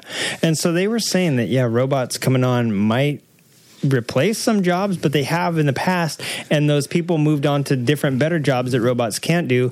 And there's still a lot of welding done by robots, but there's still a lot of finish welding done by humans. Yeah, there's still a lot. I mean, I work in a factory that does that too. And part of it, it's so expensive to set up, to get a robot in to do that. And then every job that's on there, every different part takes so much time and money and effort to do. You have to really do high volume to make it worth it, where you can just set two totally different parts in front of a human and they can weld them both up. Right. So it's... And their thing too was that this may be even part of it, is that the robots don't take care of themselves. The robots need constant maintenance and monitoring. And while it might take fewer people, you might be replacing 40 people with 15. You still got those 15 you can repurpose to other people. They were saying that it's actually when in the past, people always think that it's like one of the weird, it's not that your job's going away, your job is changing. Yeah. And a lot of it, I read a book that was interesting, and one of the things it talked about was people that went to school for like computer science, and they thought they were going to like basically answer phone calls, and then all of a sudden all those jobs got shipped mostly to India, right? And they were like out of work. And they just happened to pick a bad industry, and that industry figured out how to do free long distance. Right. And it kind of replaced that part of it. But, I was talking to someone the other day about like one of the, and in this same book, they talked about this job. One job that has not really went away and actually pays surprisingly well, but people don't want to do it because it's dirty, is a plumber. Yeah. But like, if you know a professional plumber that not necessarily owns their own business, but like kind of is independent and they don't work at like a big conglomerate, they make really, really good money because they do, no pun intended, a shitty job. Yeah. But you can't outsource it. You can't get your toilet fixed in China. Like, you just can't. There's no way around that. So there are a lot of jobs that, and you can't like, there's not, again, not in our foreseeable future, is a robot going to show up, problem solve what is wrong and fix your plumbing. Yeah. Yeah, that's actually that was similar to something that they had mentioned, is that there's certain things that you can't have done. You can't have, there's just certain parts when you feel like you're going to be replaced. They found that when robots come into factories, they actually end up hiring more people because it allows them to do something so much more efficiently that they need more people to do something else. So Makes sense. It just changes the dynamic of the workplace, or it allows the company to grow further and do more stuff, and they need more people to do that. And then when the robots take that over, the people to do more stuff. So it's constantly that the people. I just listened to a weird like it was sort of like Freakonomics or something like that, where they were talking about how you perceive what's happening to you, and you feel like you're up against a wall. But really, what's happening, your perception is the same thing that other people are perceiving, like on the opposite end. And so it's not necessarily what's happening and what the higher ups are seeing. They don't want to fire a bunch of people to get a robot in there to replace it. You know what I'm saying? Like, yeah. And that actually, it's kind of surprising. My company just moved some stuff around and actually moved some stuff to Mexico, but they didn't let any of those people go. And everyone like freaked out when they heard they were going to do it. And they're like, we're not going to get rid of everyone. And I don't even think they ended up they got rid of some people, but not like the Polish people. It was the department they moved. They didn't get rid of those people. They moved them, a lot of them, into better jobs. And one of the reasons they wanted to outsource it was, and don't get me wrong, it's a really shitty job, but they couldn't get people that were good at their job that would stay around very long. Yeah. And they actually made pretty good money for a job where I don't think anyone in that room spoke English. Like I could not. I tried to go over and get stuff done, and I had to always go to a lead man or take someone else with me so they could explain. And I'm not saying like, in this case, I'm not saying like that's a bad thing. Like, oh man, these fucking guys knew English. I'm saying that usually those guys that don't know English don't get very well-paying jobs, and they had them. But they also had to wear like this one-piece suit with a hood zipped all the way up to their neck, and then they had to wear a breathing thing, and then they had to wear glasses over that, and then so it's like, dude, they probably drank 1.5 gallons of water a day in the middle of summer, just sweating, and trying to see like fine lines, trying to buff out tooling marks and dings and polish these parts for a fine chrome finish when you're like sweating in your glasses. Like, I don't know how you do it. Yeah. So they actually made really good money because the environment kind of sucked, but there wasn't a good way around it. Yeah. But all of those guys basically got moved to better jobs. Yeah. And that's actually a really good parallel to Harley, who's been, we talked about it on last episode, and one of the listeners, Snap-Tap Roston, sent me a link to a really good podcast that talked about Harley and the tariffs in the 80s, and did a little bit more of a deep dive than I did on last episode. But that kind of parallels Harley's move to Thailand. Is that the thing is that you're not gonna. They were saying that they're actually going to be employing probably more people because they're going to need more people to supervise over there. And the local population is getting a job. So it's a win-win. Yeah. Plus, now they can export to Europe and not pay the tariffs of the U.S. trade tariff war that we got into. They won't have to pay those like 25 or 31, whatever the hell % tariffs, because the bikes are going to be coming from Thailand and not made in America. I'm actually a big supporter of tariffs, but not how they did them. They did a raw goods tariff. I just want to see, and I think it should actually go, to me, a global market with a capitalist mentality. And I'm not the like most well-versed, and I know everyone's talking shit about capitalism lately, which to me, capitalism can work if people aren't so freaking greedy. But I think one of the huge problems is people are way too greedy. And I get you're successful, you worked hard, you deserve it to a point. But if you're doing it at the expense of your workers who are barely getting by, then you don't deserve that. But that's a sidebar. But I think like if everyone had a 25% import tariff on goods from another country, what that does is it either makes you make stuff in your country, or if you have like the big one in the media is China, right? So everyone made a big deal about it, but it honestly wouldn't be a big deal if China bought stuff from us the same that we buy from them. It wouldn't matter. Right. It would equal out. Dude, when you make stuff for the entire world like China does, But they don't buy stuff from the entire world. Dude, you don't need to buy stuff from the rest of the world except for the raw goods that you use to make the crap that you're selling to everyone else. Right. And then the sad thing is that in China, and they were the tariff is on raw steel from them to us. Yeah. They're even making the raw goods.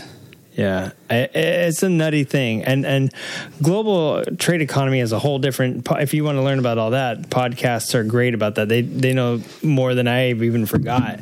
But the thing is that, yeah, like it's an important part of doing business, and tariffs work in certain ways, but then you start like a war-ish thing like we did, where we're going to tax your stuff, or we're going to tax this raw material, and then the other country's like, well, we're going to tax your tariff you then. And they were like, oh, great. Now, like, because here's the thing I listened to, and it's the Tim Kreitz Adventures podcast, is the and it's available on YouTube if you want to go check it out. Maybe I'll stick a link in the show notes. He did a really good job talking about how they work. And one of the things I read in another news article was that, you know, if we because Mercedes-Benz doesn't pay tariffs to have a factory here, and neither does Toyota, or I'm not 100% sure exactly how that works. But that's actually how they got around them when they built the factories here. Yeah, because we want their cars, and for us to and we want their factories here. Yeah, well, and employs people here. Yeah. But nobody in Europe wants a big old SUV. Europe is all about micro cars, and there are SUVs and like. But Ford's one of the biggest brands over there. But not the same cars. The same cars, yeah. You're right. But it's cars that they're making over there with that brand. And here's kind of how, in a really simple nutshell, how I look at it. Because also think of it this way. A lot of your Ford and Chevys are made in Mexico or Canada. A lot of them in Mexico. And people will tell you that Mexico has the best wiring harness facility in the world. But ask yourself, did Mexico, as a country, did someone in Mexico set that up? Yeah. Did they develop the technology to build the best wiring harnesses in the world? I would have to guess no. My guess would be Mercedes, BMW, Ford, Chevy, or Chrysler. Probably not Chrysler, but maybe one of them set that up. Yeah. Well, Thailand's going to have that soon too. Yeah, I mean, you know. for sure. So, okay, so yeah, they have this really good facility, but it's someone else worked their ass off for it. But the thing is, so you could buy like... And the Subaru we bought is actually Japanese, but you can go buy a lot of Subarus that are made in the United States, or you can go buy a lot of Fords or Chevys that are made in Mexico. At Toyota trucks too, same thing. Like, so you're either helping one guy fund his private jet, or you're helping hundreds of families eat for the night. So, like, it's kind of a side, like, the guy in his private jet has to eat for the night too. He just has a much easier time to do it. yeah. Yeah, no, I get it. And it's an interesting global trade in general is an interesting thing to me, and it's so we see like the big, the big headlines, and we see the major cogs, but we don't see all the little tiny cogs and every little underlying thing either. So it's really hard for me to talk about it and mean it when I don't even know half the crap that's happening underneath. Yeah. And it's like, it's hard. And then for sure. And it goes way deeper than a lot of that stuff too. And I've also noticed, and maybe it's the people that I'm around, and maybe it's kind of the Harley industry, not Harley itself, but just like that whole, like kind of industry of people. Not just like sales and making stuff, but the whole like kind of group of people. But there's actually been a pretty good push the last few years of people buying stuff made in USA, like spending more money on better quality, but having less things. And it's funny. It's kind of like a millennial ideal that they're doing. But yeah.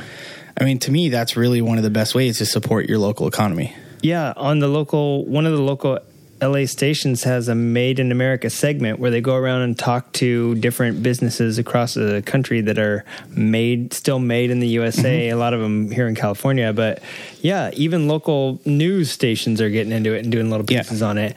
And millennials, for as much trash as people talk about you, yeah, if you're buying less, we need less stuff. I think that's how we got into this thing of buying from China, is because we need more stuff when we need to sell more stuff. Well, and people and I mean, I'm guilty of it too. I mean, I buy most of my tools at Harbor Freight. But to afford it, you got to buy it from China, right? I mean, well, and I can't afford Snap-on and Mako, and I can't go to Sears anymore and get Craftsman made in the USA. So it almost, I don't know, and I've gotten pretty good stuff there, and it's a bummer. It's sad, but it's like, and I'm with a lot of tools. Like, I have a disorganized toolbox at home, and then I have a small toolbox that goes to the racetrack all the time that everyone's in, that there's dirt in, there's mud in, it gets rained on, and like 10 people are digging tools out of it. There's only 2 guys at the track to take a toolbox, me and Scott Jones. Actually, I take that back. Fonzie takes ones too. So 2 guys are on my team, but everyone's in and out of that box. Like, I'm not going to have a Snap-on box. I'm not going to have a 3-drawer, $4,000 toolbox sitting there. I've got like probably $200 worth of tools, if that. Yeah, and I would always take my one and dones to the track, because if you break it, okay, I'm not racing again for the rest of the night. But if you take a good tool and it goes missing, like, yeah, you're out. Yeah. So it's a bummer, and because I'm a guy that like preaches that, like, go buy Made in USA stuff, and then I do go to Harbor Freight. I will admit it. I have to say, I mean, until you can afford that good stuff, Harbor Freight, a lot of people go to Harbor Freight, and what I've done is, in the past, I've gone to Harbor Freight for weird stuff, storage bins, clamps. Oh, for sure. Stupid stuff. And then I've learned my lesson of buying stuff that just disintegrated upon. But you have to be like, I don't buy like their electric stuff, but I've actually heard decent stuff about some of their newer things. I did my sander right now that I make knives with, both of them, my Final Edge one and my main one, are both Harbor Freight ones. Yeah. And they're not amazing, but they have gotten me by in the time being. I've also had really good luck with their nicer ratchets, and a nice ratchet for them is like $17. Yeah. I was going to say, they do have their good stuff, and you can tell because it costs. It does. It definitely costs more. I mean, they've got like the ratchet and socket kit that costs $3.99. That the sizes are all off. The ratchet sucks, but you can get a set of sockets and a ratchet for like $30, and they're actually pretty decent. And again, here's the side to that. Like, this is how it happened. Companies like Craftsman have decided to make their shit in China. So they go to China. China's like, well, we've never made that. And they're like, oh, here, we'll show you how to do it. We'll bring over the dies. We'll bring over the forgings, or we'll build them here, whatever. We'll teach you how to do it, how we do it as Craftsmen with 100 fucking years experience at making really good tools. We'll teach you how to do it. And then China's like, cool, okay, Craftsman, here's all your tools. And then at 5 o'clock, when everyone on Craftsman shift goes home, fucking Pittsburgh shift comes in and makes all Harbor Freight's tools now. Like, the Chinese don't give a shit. They have no respect for that. Like, look at the plethora of motorcycle helmets that brands have been around for a year, and then a year later they probably had a lawsuit and they changed their name and they're gone. Yeah. They take helmets like Icon and HJC and even AGV has Chinese helmets now, like these Chinese made helmets that are good helmets, and then they take the mold a year later when that company updates it and says, no, we're gonna have a new one now that's better, we've improved it a little bit, and then they make a shittier version of it using the same stuff. Like, they've got all the technology now. So yeah, and it's amazing. I just read an article about, I'm going to say 6 months ago, about helmets in particular, and how many helmets are actually made in China. And a lot of them, like, I know there's still some, like Schuberth and Roof, I think, are still made. This is just me speculating. I think they are still made in Germany, but even like some really high end. Never heard of either of those brands. Oh, really? Because they're made in Germany and they're super expensive. Well, no, I have a Suomi. Yeah, Suomi. I'm not even sure where they're made. But. And I have a Shoei. Some Shoeis are even made in China. Some of them are. Yeah. And I have an Arai. And then I had an AGV, but it was like an off-road moto one, and I just sold it to a friend of mine for like $100. But that was Chinese. Yeah, I'm sure Scorpion, Nex. Oh yeah, I wonder about 6D. Are they probably made there too? I don't know. They're an Orange County company, but they're probably made there. Yeah. Well, that's the thing, is that a lot of companies, I wouldn't say license, but they sort of partner. Well, and you can, so I watched a video not too long ago on the bicycle industry about it's really easy to go to China and basically start a bicycle company with nothing, but money, right? I think they said you need about $100K and you can start a bike company, like a good size one too. Because you license everything else, or you so you can go to China and you can go, and in a lot of the frame houses over there that make carbon fiber frames that everyone wants for a bicycle, you can go over there and you can be like, what they'll do is they'll go, okay, well, we have these like 5 models of road bikes. And you go, oh man, I like model A right here. Like it suits what I want for my company. So they're like, okay, well, if you buy, like you can buy one, and they won't do anything. They'll just like hand you a raw one. You can buy like 10 and they'll put your stickers on it. You can buy like 50 and they'll paint it how you want it painted. Or you can buy like 500 and they'll actually make a total custom frame for you. So it's just about like numbers and how much you want to spend and invest. But what was interesting was these guys were like, you can't, because there's companies that do it and they're successful and companies that do it that aren't successful. The difference is the successful ones have people over there all the time checking quality, not letting them get by with crap, and just staying there like pretty well 5 days a week, Monday through Friday or whatever, pretty well year round. Like they have a representative from the company that's there, and that's how they're successful. You don't just go over and go, yeah, I want to buy 500 frames. I want to paint it like this. I want these stickers on it. I'll see them in 6 months when they show up. They'll all show up junk. Yeah. So some of the welds on some of that Harbor Freight stuff is just, some of them look like they were done by a blind guy. You know what I'm saying? Like some of them are terrible. Some of those welds on carbon fiber are bad too. Yeah, I know those carbon fiber welders. But learn the technique. So I mean, and I've actually heard the excuse before. It's funny because the guy I heard it from, the company that he worked for that did it, I've seen a lot of crap go through there too. They're like, oh well, if you spend the money and you tell them we need this kind of quality, like they will send you that kind of quality. What they've since figured out kind of happens is like, if you're like, hey, we want to order 5,000 of these. Or we'll just say 100. We want 100 of these parts. China's like, okay, it's going to cost this much. And you're like, okay, well, send me 10 of them so I can inspect them and make sure they're good. So what they do, and this is kind of 90% made up, but it totally makes sense. So hear me out. Right. It's 100% made up. They 90% make real. Yeah, that too. They make like 90 part or 100 parts, and then they go through and they pick out the 10 best, and then they send them to you. And then you're like, oh man, these are good. Yeah, man, go ahead and send me the other 90. And they send you 90 that are total shit because you've already bought them. You're fucked. There's nothing you can do. So it's, and I've seen that happen. Like I've been in manufacturing facilities where they're like, yeah, we're going to get these, we're just going to get this part outsourced to China. Like it's going to save us a lot of money. It's just this small item. It's really, it's complicated when to make, but it's a simple part of what we do. It's not going to affect anything. And we get back our test parts and they're like, man, these are really nice. They fit right on. They all work really well. And then, 6 months later or a month later, a week later, whatever, when we get the rest of them, they are total shit and they don't fit. Because somebody wasn't there holding their hand. Well, and I honestly think that when you said you're going to need 100, they made 120. They picked out, they're going to send you 10 or whatever to quality check.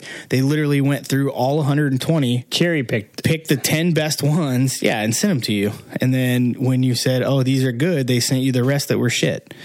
So... yeah, and the thing with, because Harley Davidson, to keep talking about Harley, has already had a manufacturing plant in Brazil, and they have one in Haryana, India. And so these places are places that, if you look at the fit and finish on the Royal Enfields recently, they look really nice. And if you look at some of the Indian-made bikes, they're really nice. I know there's been some issues with like quality of bearings and stuff that are made.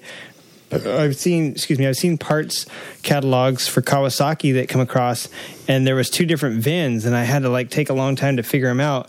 One VIN was made in Japan, one VIN was made in Thailand, and literally every single thing from the like bearings and bolts and nuts were different. So you could have like maybe bolts like rusting or not being as, whatever the treatment is on them, totally different, even on little stuff that's going to end up failing. And it's not that the parts weren't good as a whole, it's the little parts, the bearings, the nuts, the bolts are locally sourced. And when you even look at Honda, that's what's the Kawasaki, but when you look at Honda, some of their stuff will say there's a note on some stuff that you need to source from local, bearings and stuff sourced locally if you're going to, Well, and here's the thing with bearings. Bearings are a pretty inexpensive part.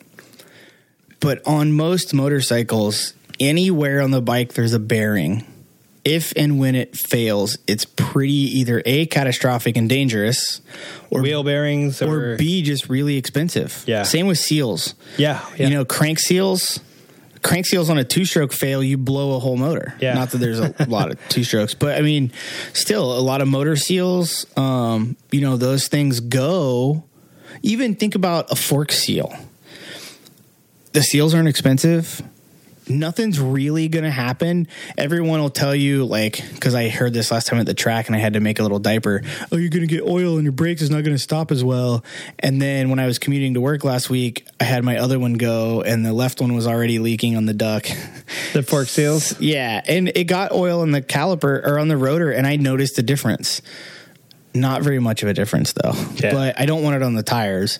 And all I did was I put little diapers on it, and then I cleaned it, put little diapers on it, and then I rode down the road at 60 squeezing the front brake, and when I got back, they're all smoking all the oil out of everything.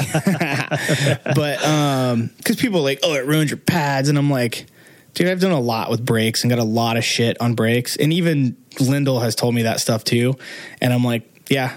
I'll take your pads, dump them in used motor oil and let them sit for 3 weeks and put them back on Trusty Rusty, and that bitch will still stop like a fucking champ.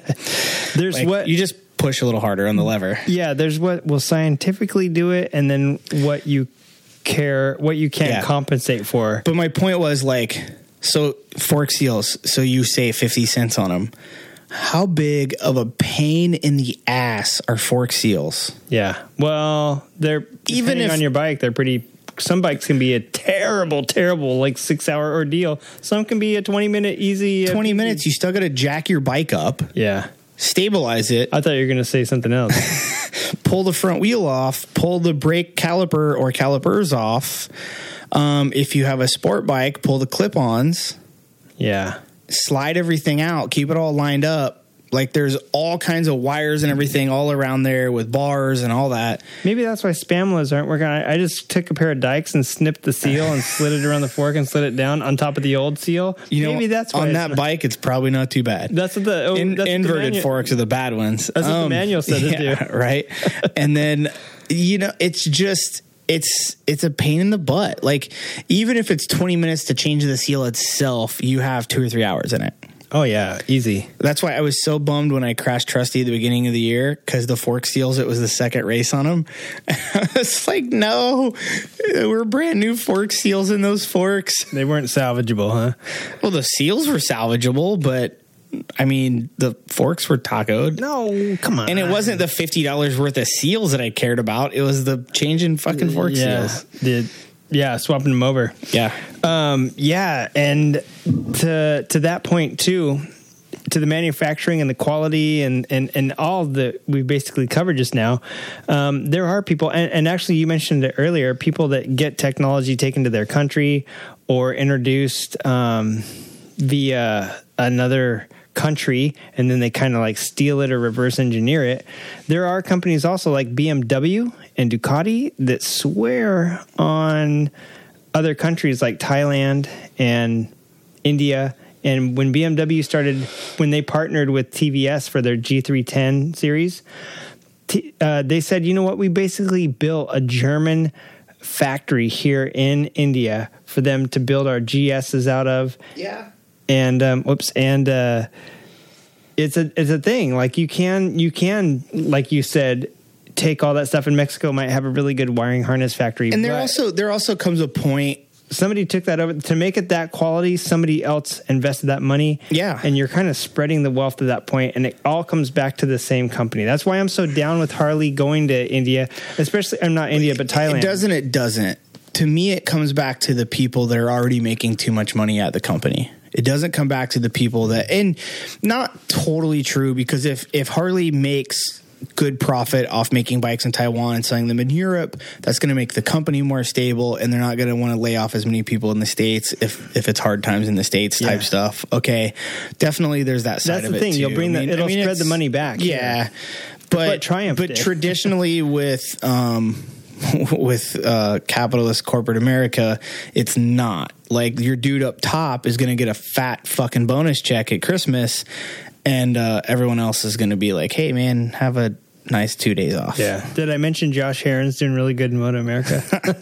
So, I don't know. And that's not necessarily Harley specific. That's just kind of a general thing. No, man. Like, from the pharmaceutical company to farm equipment, like, yeah, that stuff happens.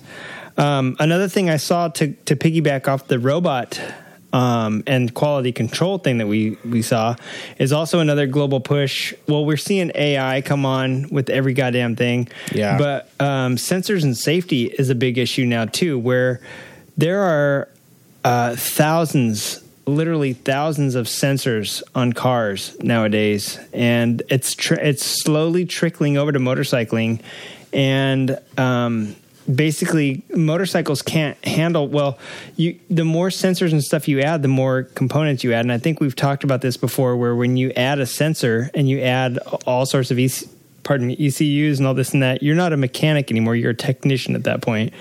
And so there's going back to the robot conversation, there's a whole bunch of checks and stuff and a whole bunch of things that robots can't do and need to do. We need to be able to automate some of the stuff when we're checking sensors and all that stuff that are getting installed.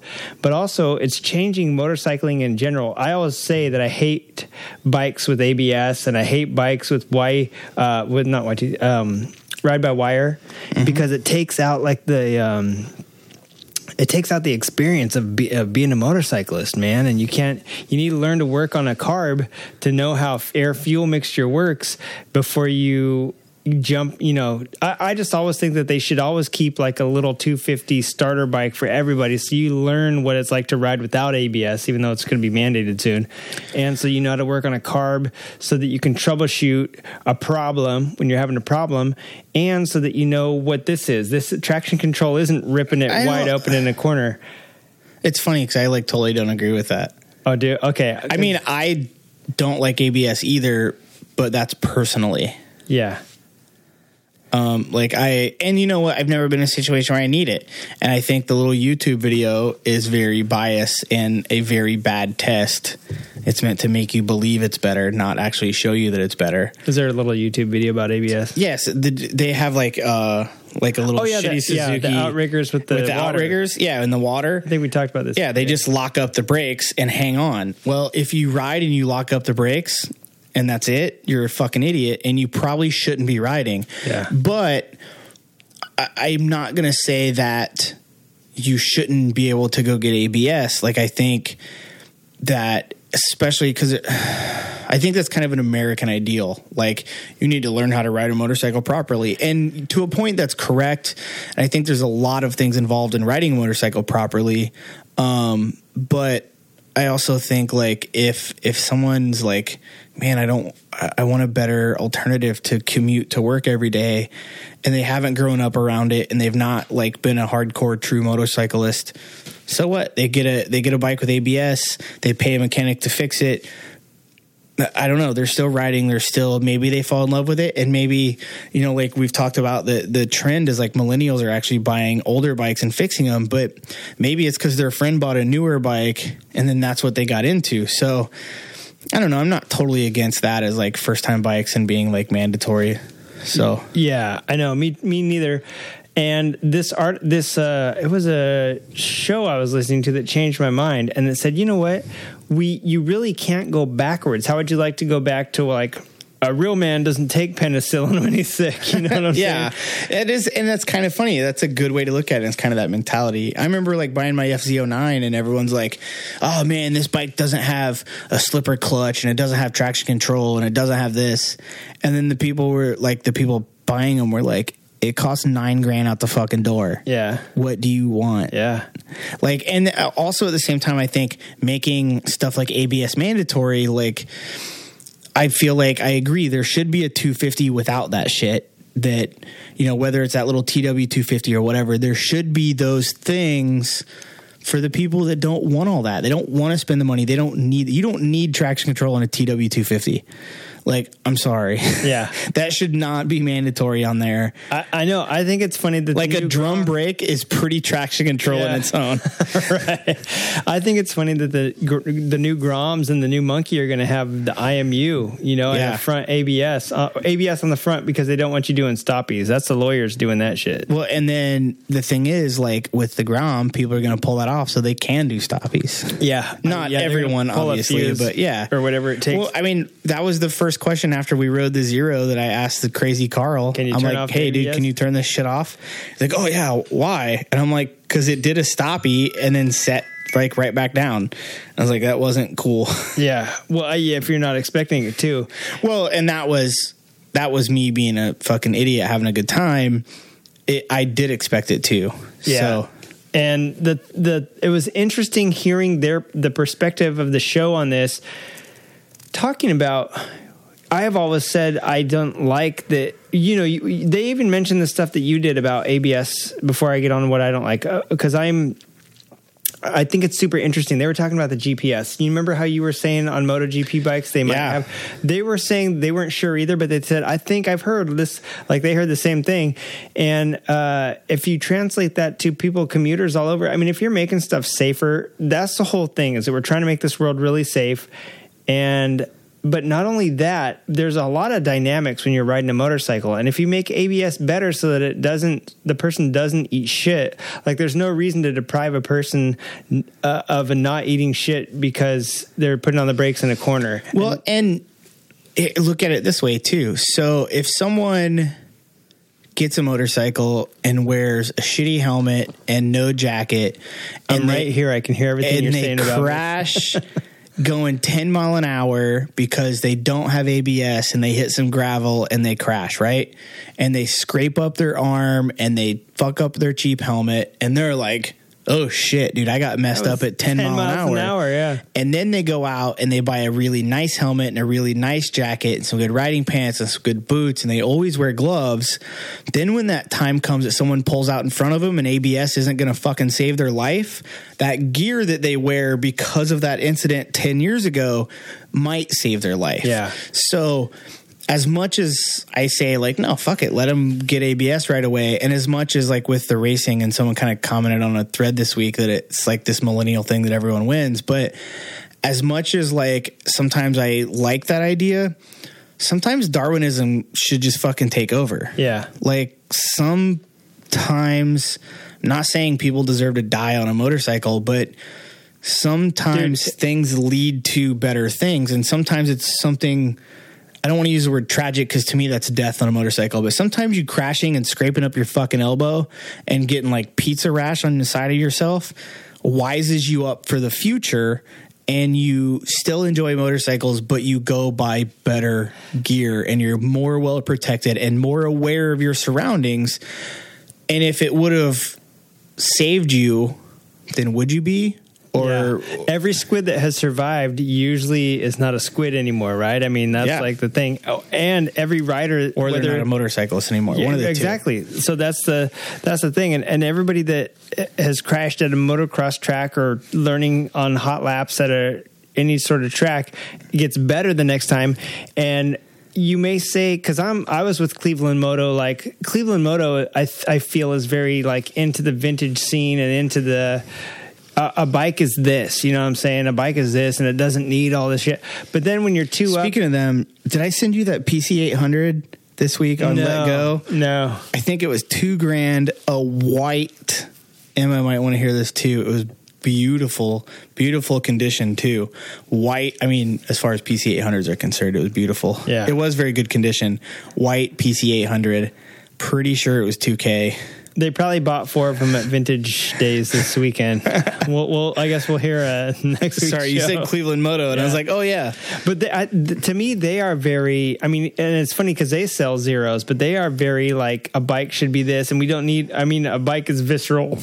God damn it. And it's not all this and that and this and that and technology, this and that. We're just at this new age. And for me, just like losing, getting knocked down a spot at the Motorcycle Podcasters Challenge is a hard pill to swallow.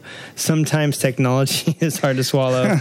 And you don't need it. But once you get it, and once it's available, if it makes your life better, you really, I mean, that was the whole argument that I read or I listened to on the show, is that because they were talking about cars and motorcycles and everything. Like, you don't really want to go backwards, and it's not really making you like snowflakey, like, oh, I got to protect you by doing this. It's actually making the ride quality better. You know what I'm saying? Like, you can still push it, you can still do this and that. You have less, if you can reduce your chances of, especially on the street. And I think the FZ09 was a good example of a bike. It was a motorcyclist motorcycle. You weren't getting a slipper clutch. You weren't getting ABS. And like, I'm the person when I go to the track, and I don't want to high side my bike, so this isn't like totally true. Like, maybe some kind of traction control would be nice, but I also don't want to, like, you can go out on a new Beamer, new CBR, whatever. They've got so much ABS, so much traction control, so much slipper clutch. You can go into the corner, bang down 3 gears, dump the clutch back out, squeeze all the brake you want, lean the thing in, and then just whap it wide open again coming out of the corner. And nothing will happen. No throttle control, and you can be the fastest dude on the track.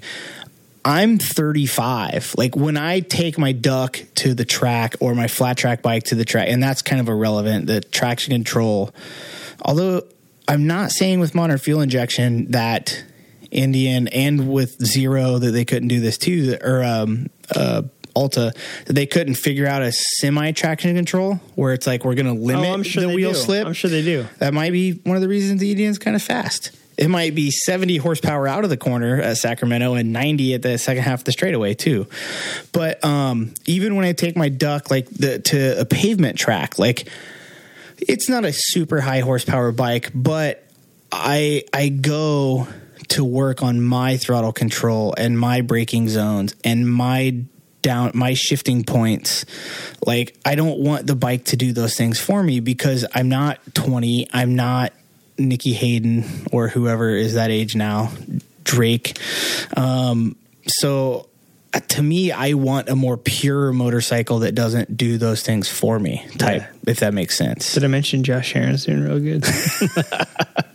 Yeah, and it makes sense to me. And also, when you're thinking of legislation and all sorts of other stuff that doesn't even involve the people who just want to get out and ride, there's this whole cloud hovering over us about this is the most dangerous sport, and cars have all this stuff, and cars have all these safety sensors and this and that, and cars have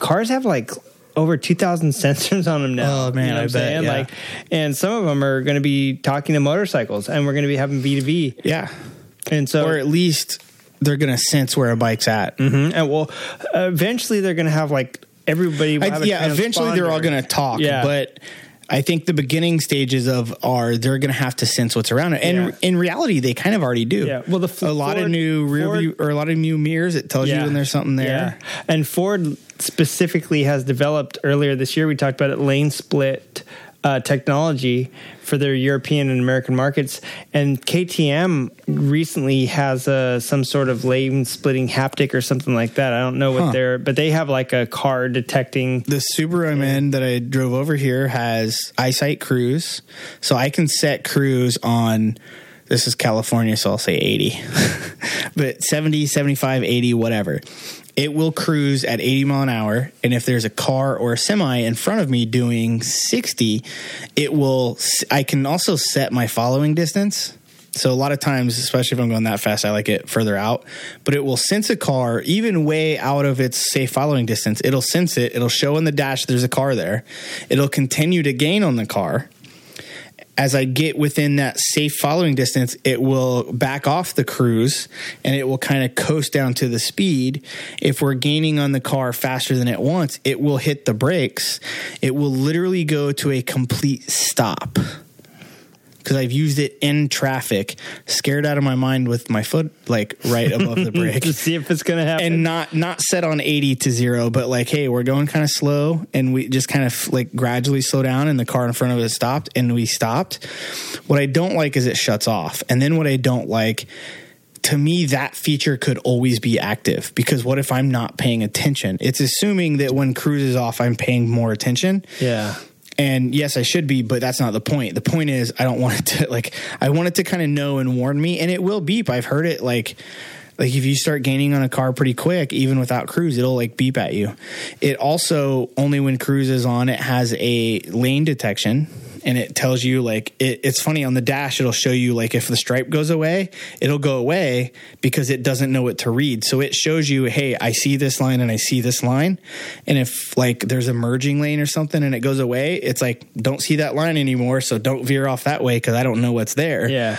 And it will, it doesn't straighten you up in the lane and steer you. What it does, it's like a bowling ball with the bumpers. Oh, okay. So it'll go like, say it veers to the right, or say like the lane veers to the left or whatever. So you hit the right side of the lane, it will turn the car back, but it kind of overcorrects because it wants to get you back in the middle, right? So it kind of overcorrects just barely. If the road is curving, it'll bounce off the left one then? Or? Kind of. Or if it's straight, it'll basically it'll bounce off the right, it'll go to the left and bounce off. Then it'll go to the right and bounce off. And it just kind of bounces real gradually. But it's still... But at least it's not going into the lane. Yeah. Now, sharp corners and stuff, no. Like very gradual. And it's freaky as hell because I know it's not self-driving, but it's freaky as hell to like have your hands off the wheel and feel it like kind of make corners and stuff. But eventually, according to BMW, off the bars too. I think so. Yeah. Well, this stuff is all going to trickle down apparently to bikes in the next 100 years, according to BMW. And if you watched Honda's self-balancing little bike that'll follow you, and the the Yamaha Motoroid, this stuff is basically the future. Remember back in the day, and I think it was Beamer, they had that like pod motorcycle thing that you're like fully encased in, and it had like little side wheels that would come down and catch you at stops. That was the Paraves Panatracer. Sure. So yeah, that was some Dutch company. Was it?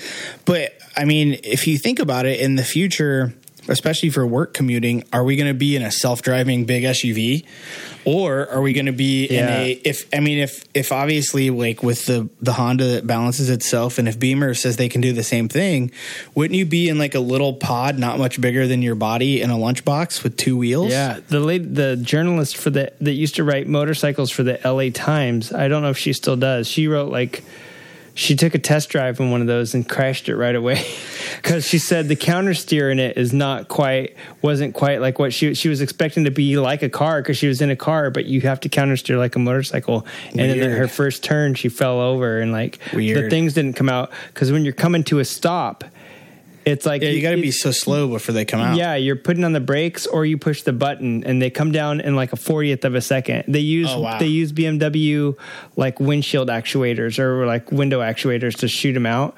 But you have to do it or put on the brakes and come to stop. And she was just riding, and well, not only that, if you're turning, you don't want them to go all the way. Yeah, you don't want them out, right?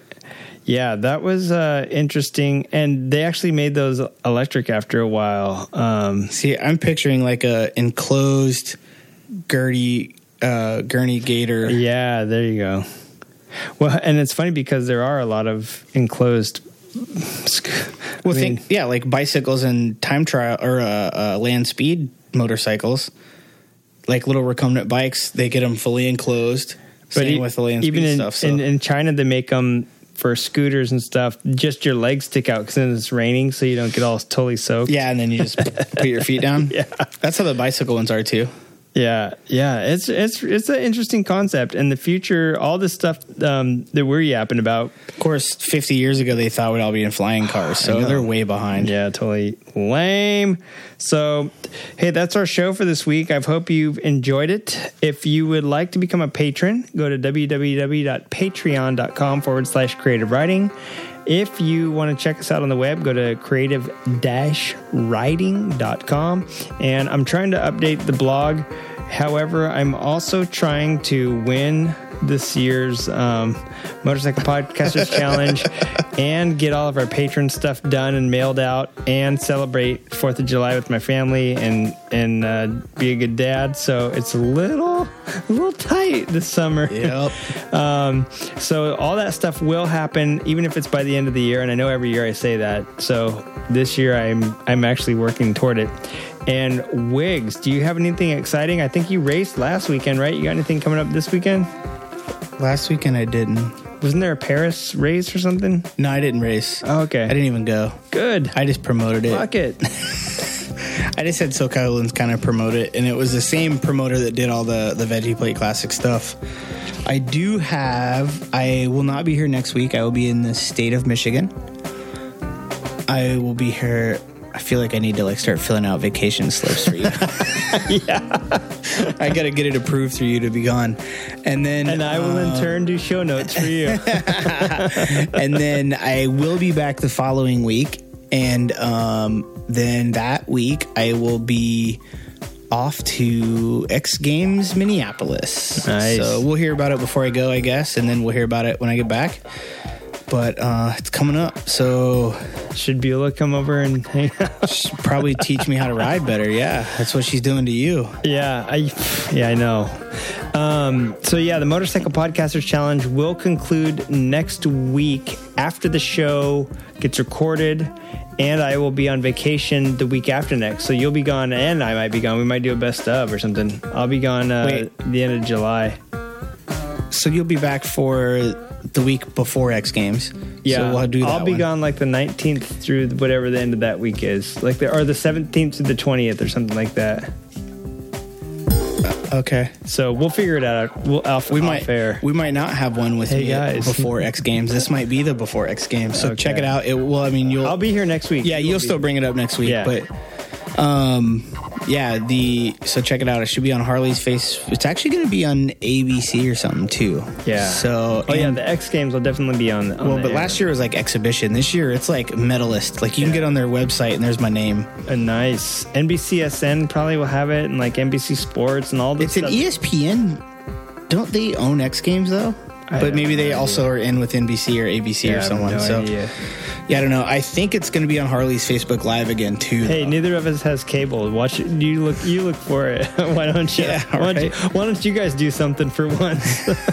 I'm not looking for it. I'm racing. Yeah, I'll look for it after. So that's coming up, and Harley's 115th anniversary is coming up in August. I want to say we'll probably end of August. Yeah, we'll pump that before it happens. This actual weekend, the Wild One is happening up in Oregon, and it's basically the evolution of Dirtquake. Dirtquake was an English race that came over here for a couple of years. Well, the name technically got bought for Dirtquake. So Dirtquake UK still happens, but I'm guessing the TV company didn't want to let them use it. So so they're starting the Wild One, which is a pretty rad, I guess it's a homage to the Marlon Brando movie, The Wild One, where there were a bunch of hooligan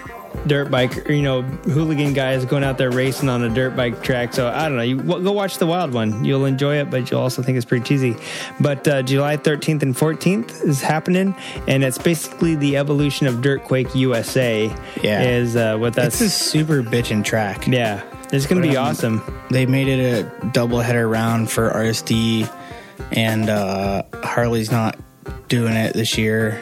And I'm kind of glad I don't have to go do more RSD stuff. The One Moto Show guys are taking it over, so probably Thor. No, that's who did it the whole time. Okay. Yeah, Sideburn Gary came over for it and he helped with it, but Thor is actually the main guy that put it all. Right. Okay. So they're going to be doing it. Also, this weekend, Weed Sport's happening, and there's in LA specifically. There's a bunch of Third Sunday rides, the vintage Venice Vintage Motorcycle Club and like Moto Chop Shop or something. There's a bunch. If you go on lamotorcyclist.com, they have a whole awesome events calendar there that you can see what's coming up. There's like a Fallen Heroes Judging ride. by every time we've been at Lucky Wheels, there's probably something going on Yeah, there. there's probably something going on there. Even if you just go hang out and buy some coffee from the guys, support Lucky Wheels. And next weekend, July 21st. That is X Games 21st, 22nd. Okay, so that's going to be the X Games in Milwaukee. If you're in the UK, you can go to Leiden Hill, I believe it's called. If it's Lydden Hill, I will swallow a hamster whole. July 21st, it's going to be the Cafe Racer Cup, kind of, I guess, sponsored by the Bike Shed. And it's going to be real cafe racers. They have to meet 4 out of 5 things. You have to have clip-ons, rear sets, hump seat, bikini fairing, and one more thing that I can't think of. So it has to match 4 out of 5 of those things, and not brown seats aren't required. But yeah, it has to have 4 out of 5 things to qualify, and they're just looking for old cafe racers that look like 60s bikes where you took off all the factory junk and put on some. It doesn't have to have a bikini fairing. You know, it could be naked. Oh, a round headlight. That's what it is. I think it's a round headlight, not a square headlight, because it has to match that era of headlights. So, yeah, you bring out your Cafe Racer, whether it's a 2018 Bonneville Thruxton or a 1959 BSA, you know, Gold Star or anything like that. You can race any displacement, anything, as long as it looks like a Cafe Racer. They're going to be riding it around there. That's not this weekend, but next weekend. Anything else, Wiggs? I think I'm going to have a fingernail painting contest here. I have nothing else. I think that's all I know. You know all the technical ones. I just know what I'm doing. Yeah. And so there's going to be a few more things coming up that we will talk about. I'm sure there's going to be a bunch of hooligan racing this weekend. Hey, shut up. We know it's the end of the show.